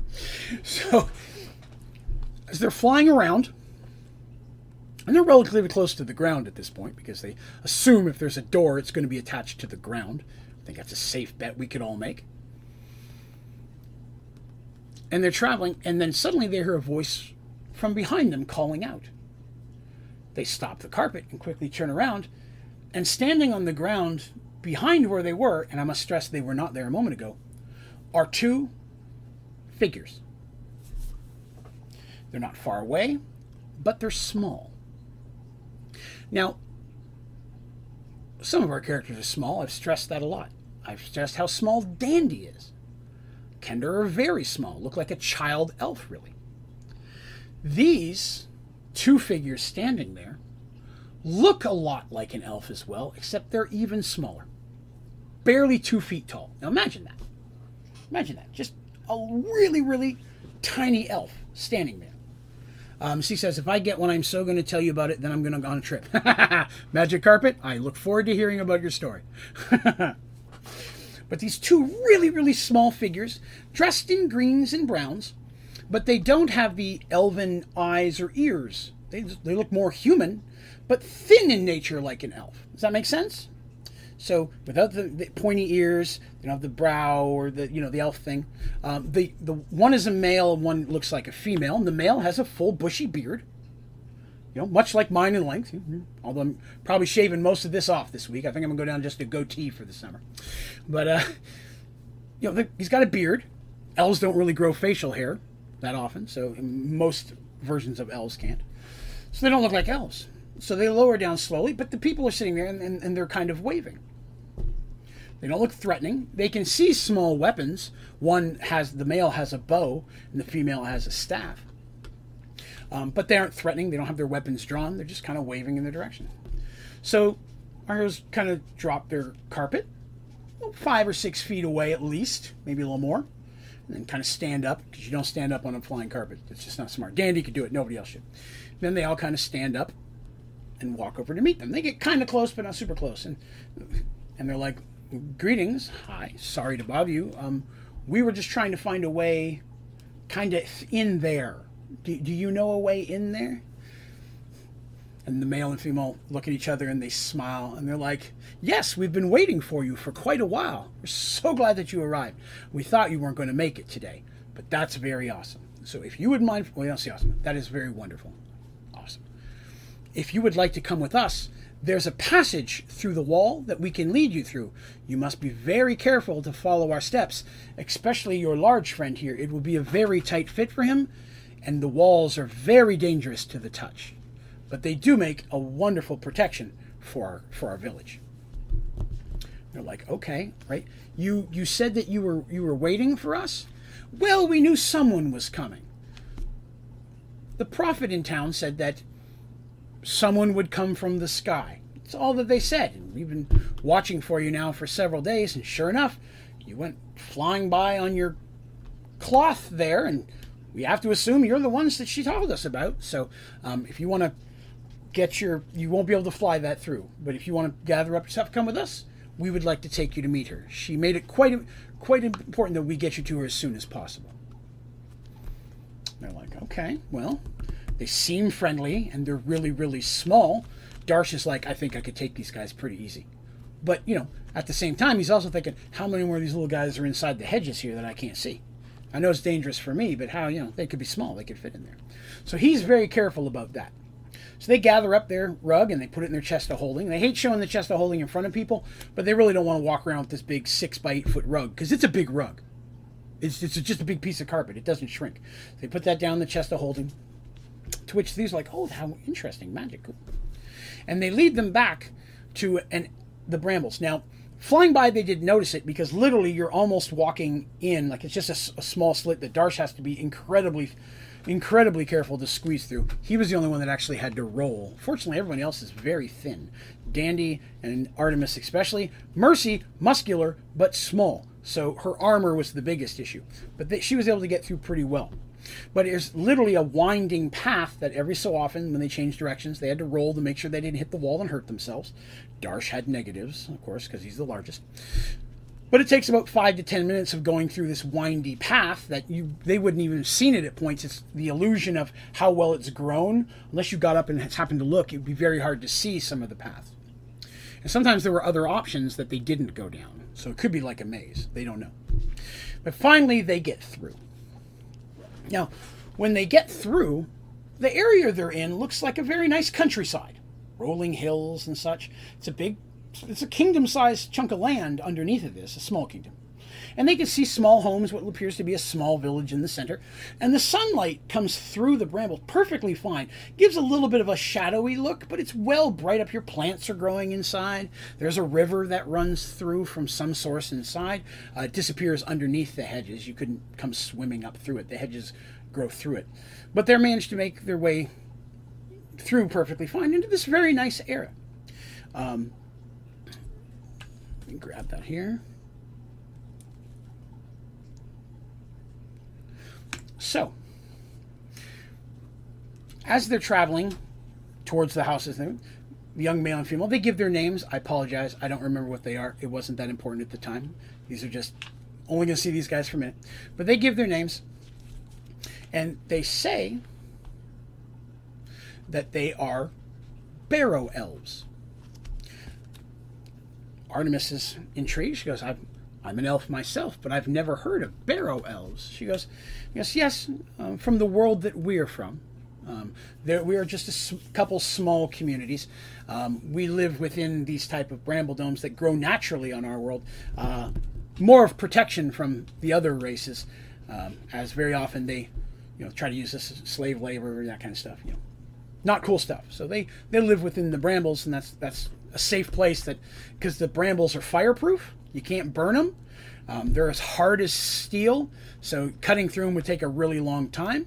And the barrow elves have the ability to kind of maneuver their way through it, and they're pretty deadly with their bows and arrows, which they tip with pieces of the bramble chunks that fall off at points, which are basically twice as sharp as a regular arrowhead. So very dangerous little arrows. So inside, they're completely protected. And a small army coming on them, they'd probably take the army out pretty quick before they could ever cut through.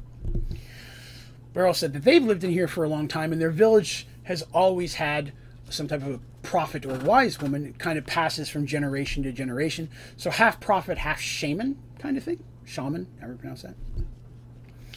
And that the shaman sometimes has visions or sees things in the stars. Although, you can't really see the stars that well, but trust me, she can.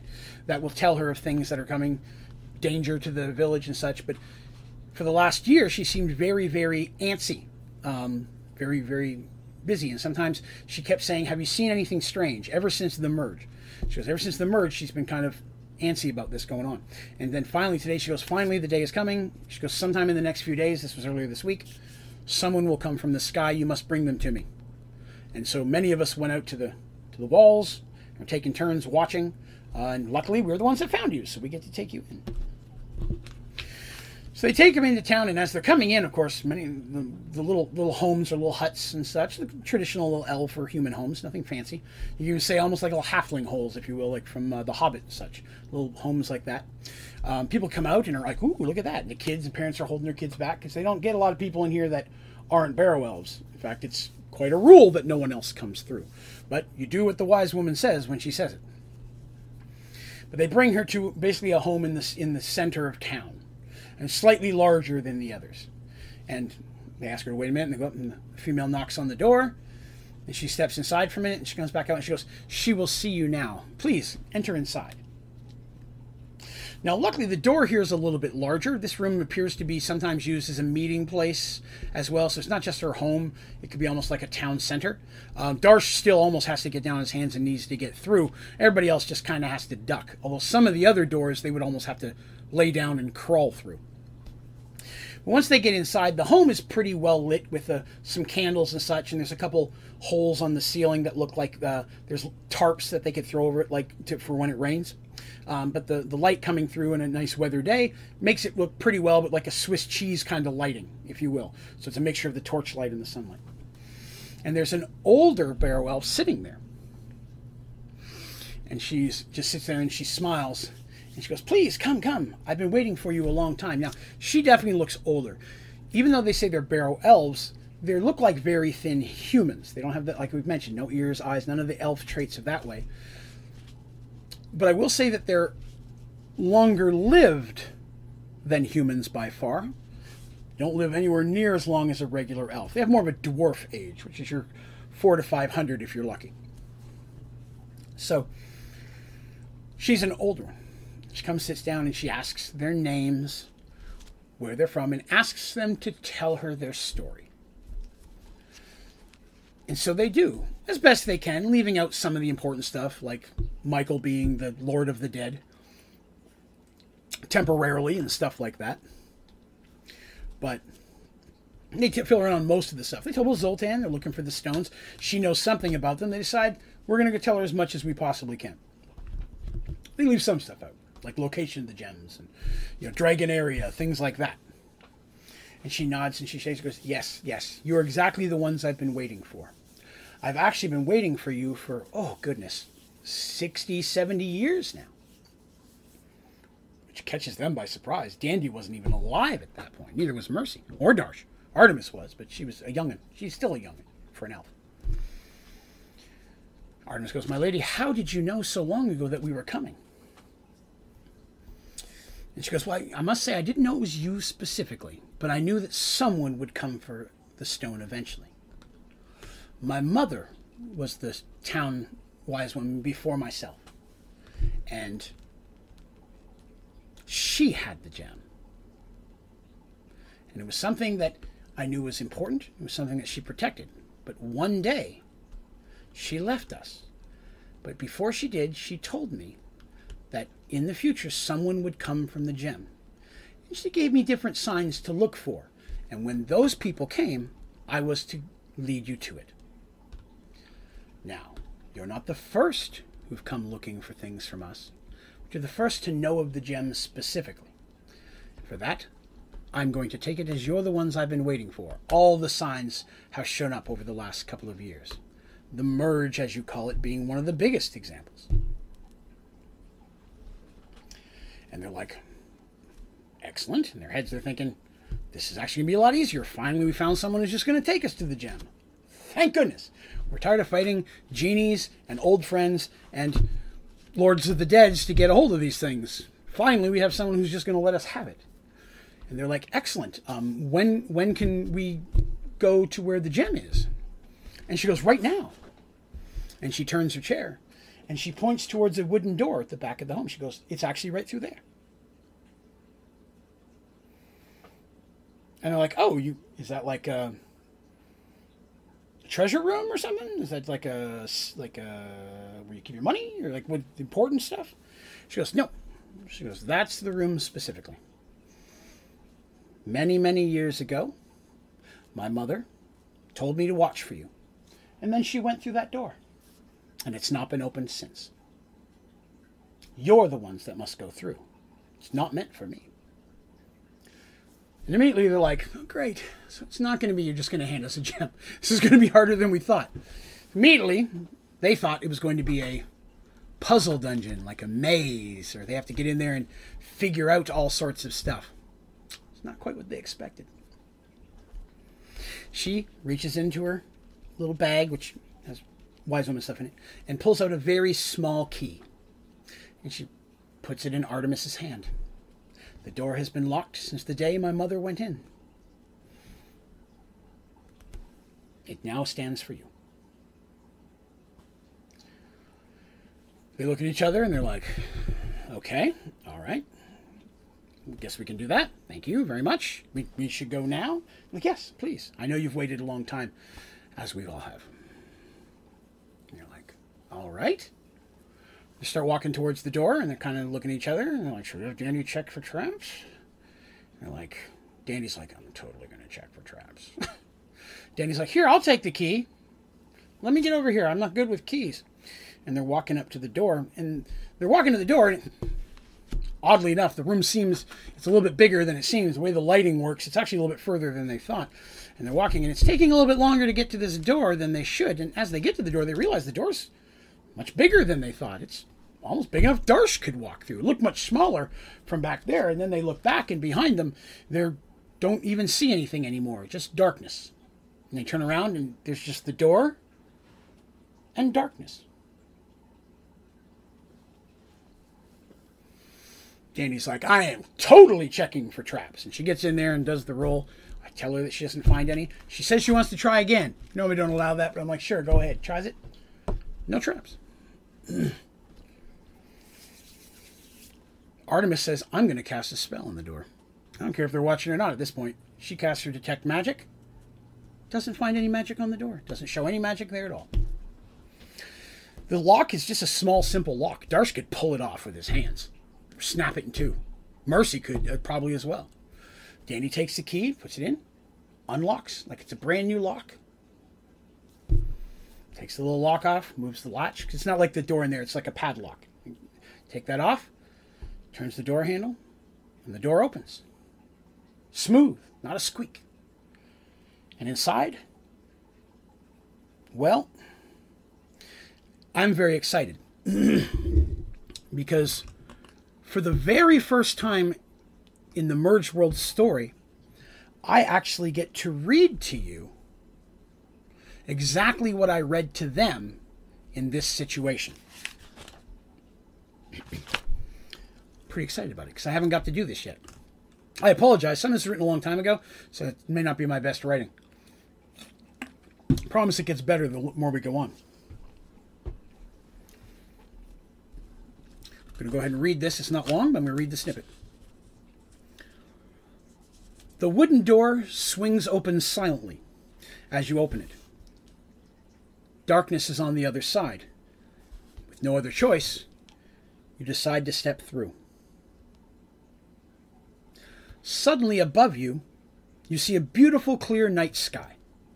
The stars twinkle clearly in the heavens. Your feet clunk on the wooden floor as you step forward. Suddenly, out of nowhere, a tall being steps in front of you. Its long purple robes hang from its thin frame. Its large, bulbous head turns to you, and its solid black eyes seem to stare directly into your mind. The long 4 tentacles where its mouth should be writhe furiously. I gave them a moment to react to that. Looking around, you see people running everywhere. It only takes you a second to realize that you're on a large, strangely shaped ship. Suddenly, a wispy voice appears in your mind, and you know it's the creature before you. I don't know who you are, where you come from, or how you got on my ship, but you better draw those weapons and defend it, or we're all dead.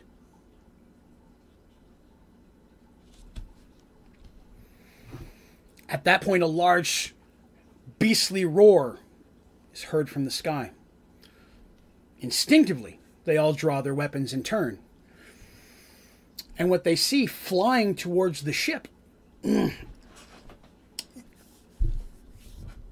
a creature that looks much like a sphinx. If you know what a sphinx is from Egyptian lore, god-like creature, head, big wings, angelic wings. It's white as snow, huge talons.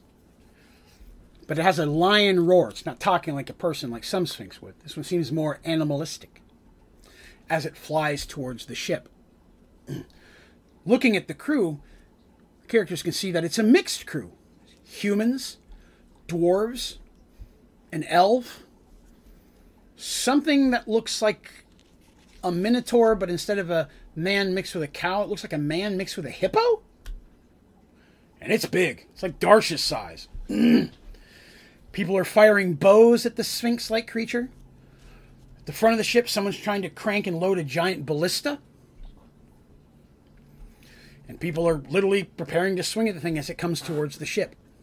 The creature that was somehow speaking into their mind, he sees it pointing and talking, and you can only assume that it's yelling out commands into the minds of others as they draw their weapons and are preparing to fight. The sails are brought down on the ship. The sails looking odd. There were sails, Darsh being a seaman, knowing all about the boats. The sails had no wind. They were just standing there. He feels no wind at all, but they were full billowed, as if the wind was blowing them. But those are dropped very quickly, mostly so that the Sphinx thing can't destroy it. You destroy the sails of the mast, you've got serious problems. People are firing. Without anything else to do, none of these people here are trying to kill them, but that thing looks like it's going to kill everybody. They feel they've got no choice but to immediately jump in and help defend the ship. Looking back at the door they came from, they can clearly see it's a normal-looking door, which probably just leads down into the bottom of the ship. So not knowing what else to do, they rush to the edge of the ship, ready to do battle. But when they get to the edge of the ship, they stop, shocked, in not just surprised, but in fear and horror. Because much as they see the stars in the sky above them, over the edge of the ship, all they see is sky below. In fact, in every direction, it's like they're floating in a night sky. There's no water, there's no land, just stars far off in every direction. The ship they're on itself is wooden, metal parts, brass and bronze, but it's shaped like a giant dragon itself. In fact, the sail they saw was but one of the 2 wings. But they themselves appear to be floating in an endless void of night as this giant sphinx creature flies towards them. And that's where we're going to stop for tonight. We've been running on 2 hours and 20 minutes. I try to keep it around that time period, 2:20 or 2:30. Let me check the chat here. You're the best storyteller, no joke. Oh, well, thank you very much. I appreciate that. I learned a long time ago when I wanted to, originally I wanted to write this into books. I can never get it on paper as well as I can speaking it. Because on paper, I have a hard time doing as the wind blew across the gray meadows, the flowers, the fluff, the middle filler stuff I can't do. I prefer the storytelling aspect, getting to share it in this medium where I can just literally say it to you the way I say it to them. And we're going to see more of that. I was very excited to get to do that today. Today's the first time I actually got to do that. But I have tons of snippets in here of story segments like that we're going to go in. And just for my own personal enjoyment, I usually give different sections of the adventure titles. This one I called Space: The Final Frontier. No one ever sees that but me. It's purely for my own entertainment. I don't ever tell that to the characters, but yeah, they're in space on a magical dragon ship. And it's a type of Dungeons and Dragons that not many people play. It didn't last very long, but I was really always looking for an opportunity to slide a little bit of what's called Spelljammer, which is a space type of D&D, into fantasy D&D. So I wanted to bring a little bit of that in here, and I thought that was a great idea. See, that was amazing. I love the title. Neil said the Merge Worlds story streams are every other Sunday. Yeah, Merge Worlds is every other Sunday night. So not next week, but the week after will be the next episode, episode 18. If you've like to listen to some of the back episodes, you can, of course, all the video streams are here on my channel if you'd like to watch the video. A lot of people prefer it that way because you can see me talking, and I do put pictures up on the screen sometimes of parts that are going on in the story. So you can watch those. If you prefer an audio format, you can search Merged Worlds, which is all one word, MERGEDWORLDS, on iTunes or Spotify. It is available for free as an audio podcast. I just take this clip, pull the audio out, and put it up. This episode will be available on both iTunes and Spotify by tomorrow night, so that'll be on there. If you have Spotify and iTunes and you'd like to go in and give it a follow or a subscribe, whatever it is on either one, I love that. Definitely helps out. The more people that like and subscribe and follow things like that, the more the iTunes or Spotify advertise it to other people, and I'd like to get this out to as many people who'd like to listen. I don't make any money on those mediums. I'm not trying to. I just like to get my story out to as many people as I can. This means a lot to me, and I've been working on it a long time, so it's exciting to see new faces pop in here. Bitch Vision says, now you got me wanting more. I'm going to be listening through these over the week. Also, I've been wanting to play Spelljammer. Excellent. Excellent. So, yeah, sometimes you'll get to, I like to bring in my own custom stuff and grab chunks from different styles of D&D as well. So I'm really excited about that. Neon says, I'm catching up as well. Just finished episode 2 recently. It's a long ride, but a great story. Yes, each episode averages normally between 2 and 2 hours. 2 and 2.5 hours. So this being episode 17, there's a minimum, including this episode, of 34 hours worth of story already. And I kid you not even close to halfway through at this point. And that's it too. So we played this over a long period of time. Once we get to the point that we've done everything that I've written, I know what was going to happen after that, even though we never got to play it. I have episodes after episodes of the world story as it's going to continue, that I'm going to continue to share once I've gone over what we call the back catalog. I have a lot more new stuff that no one's ever heard, even the people that got to play it.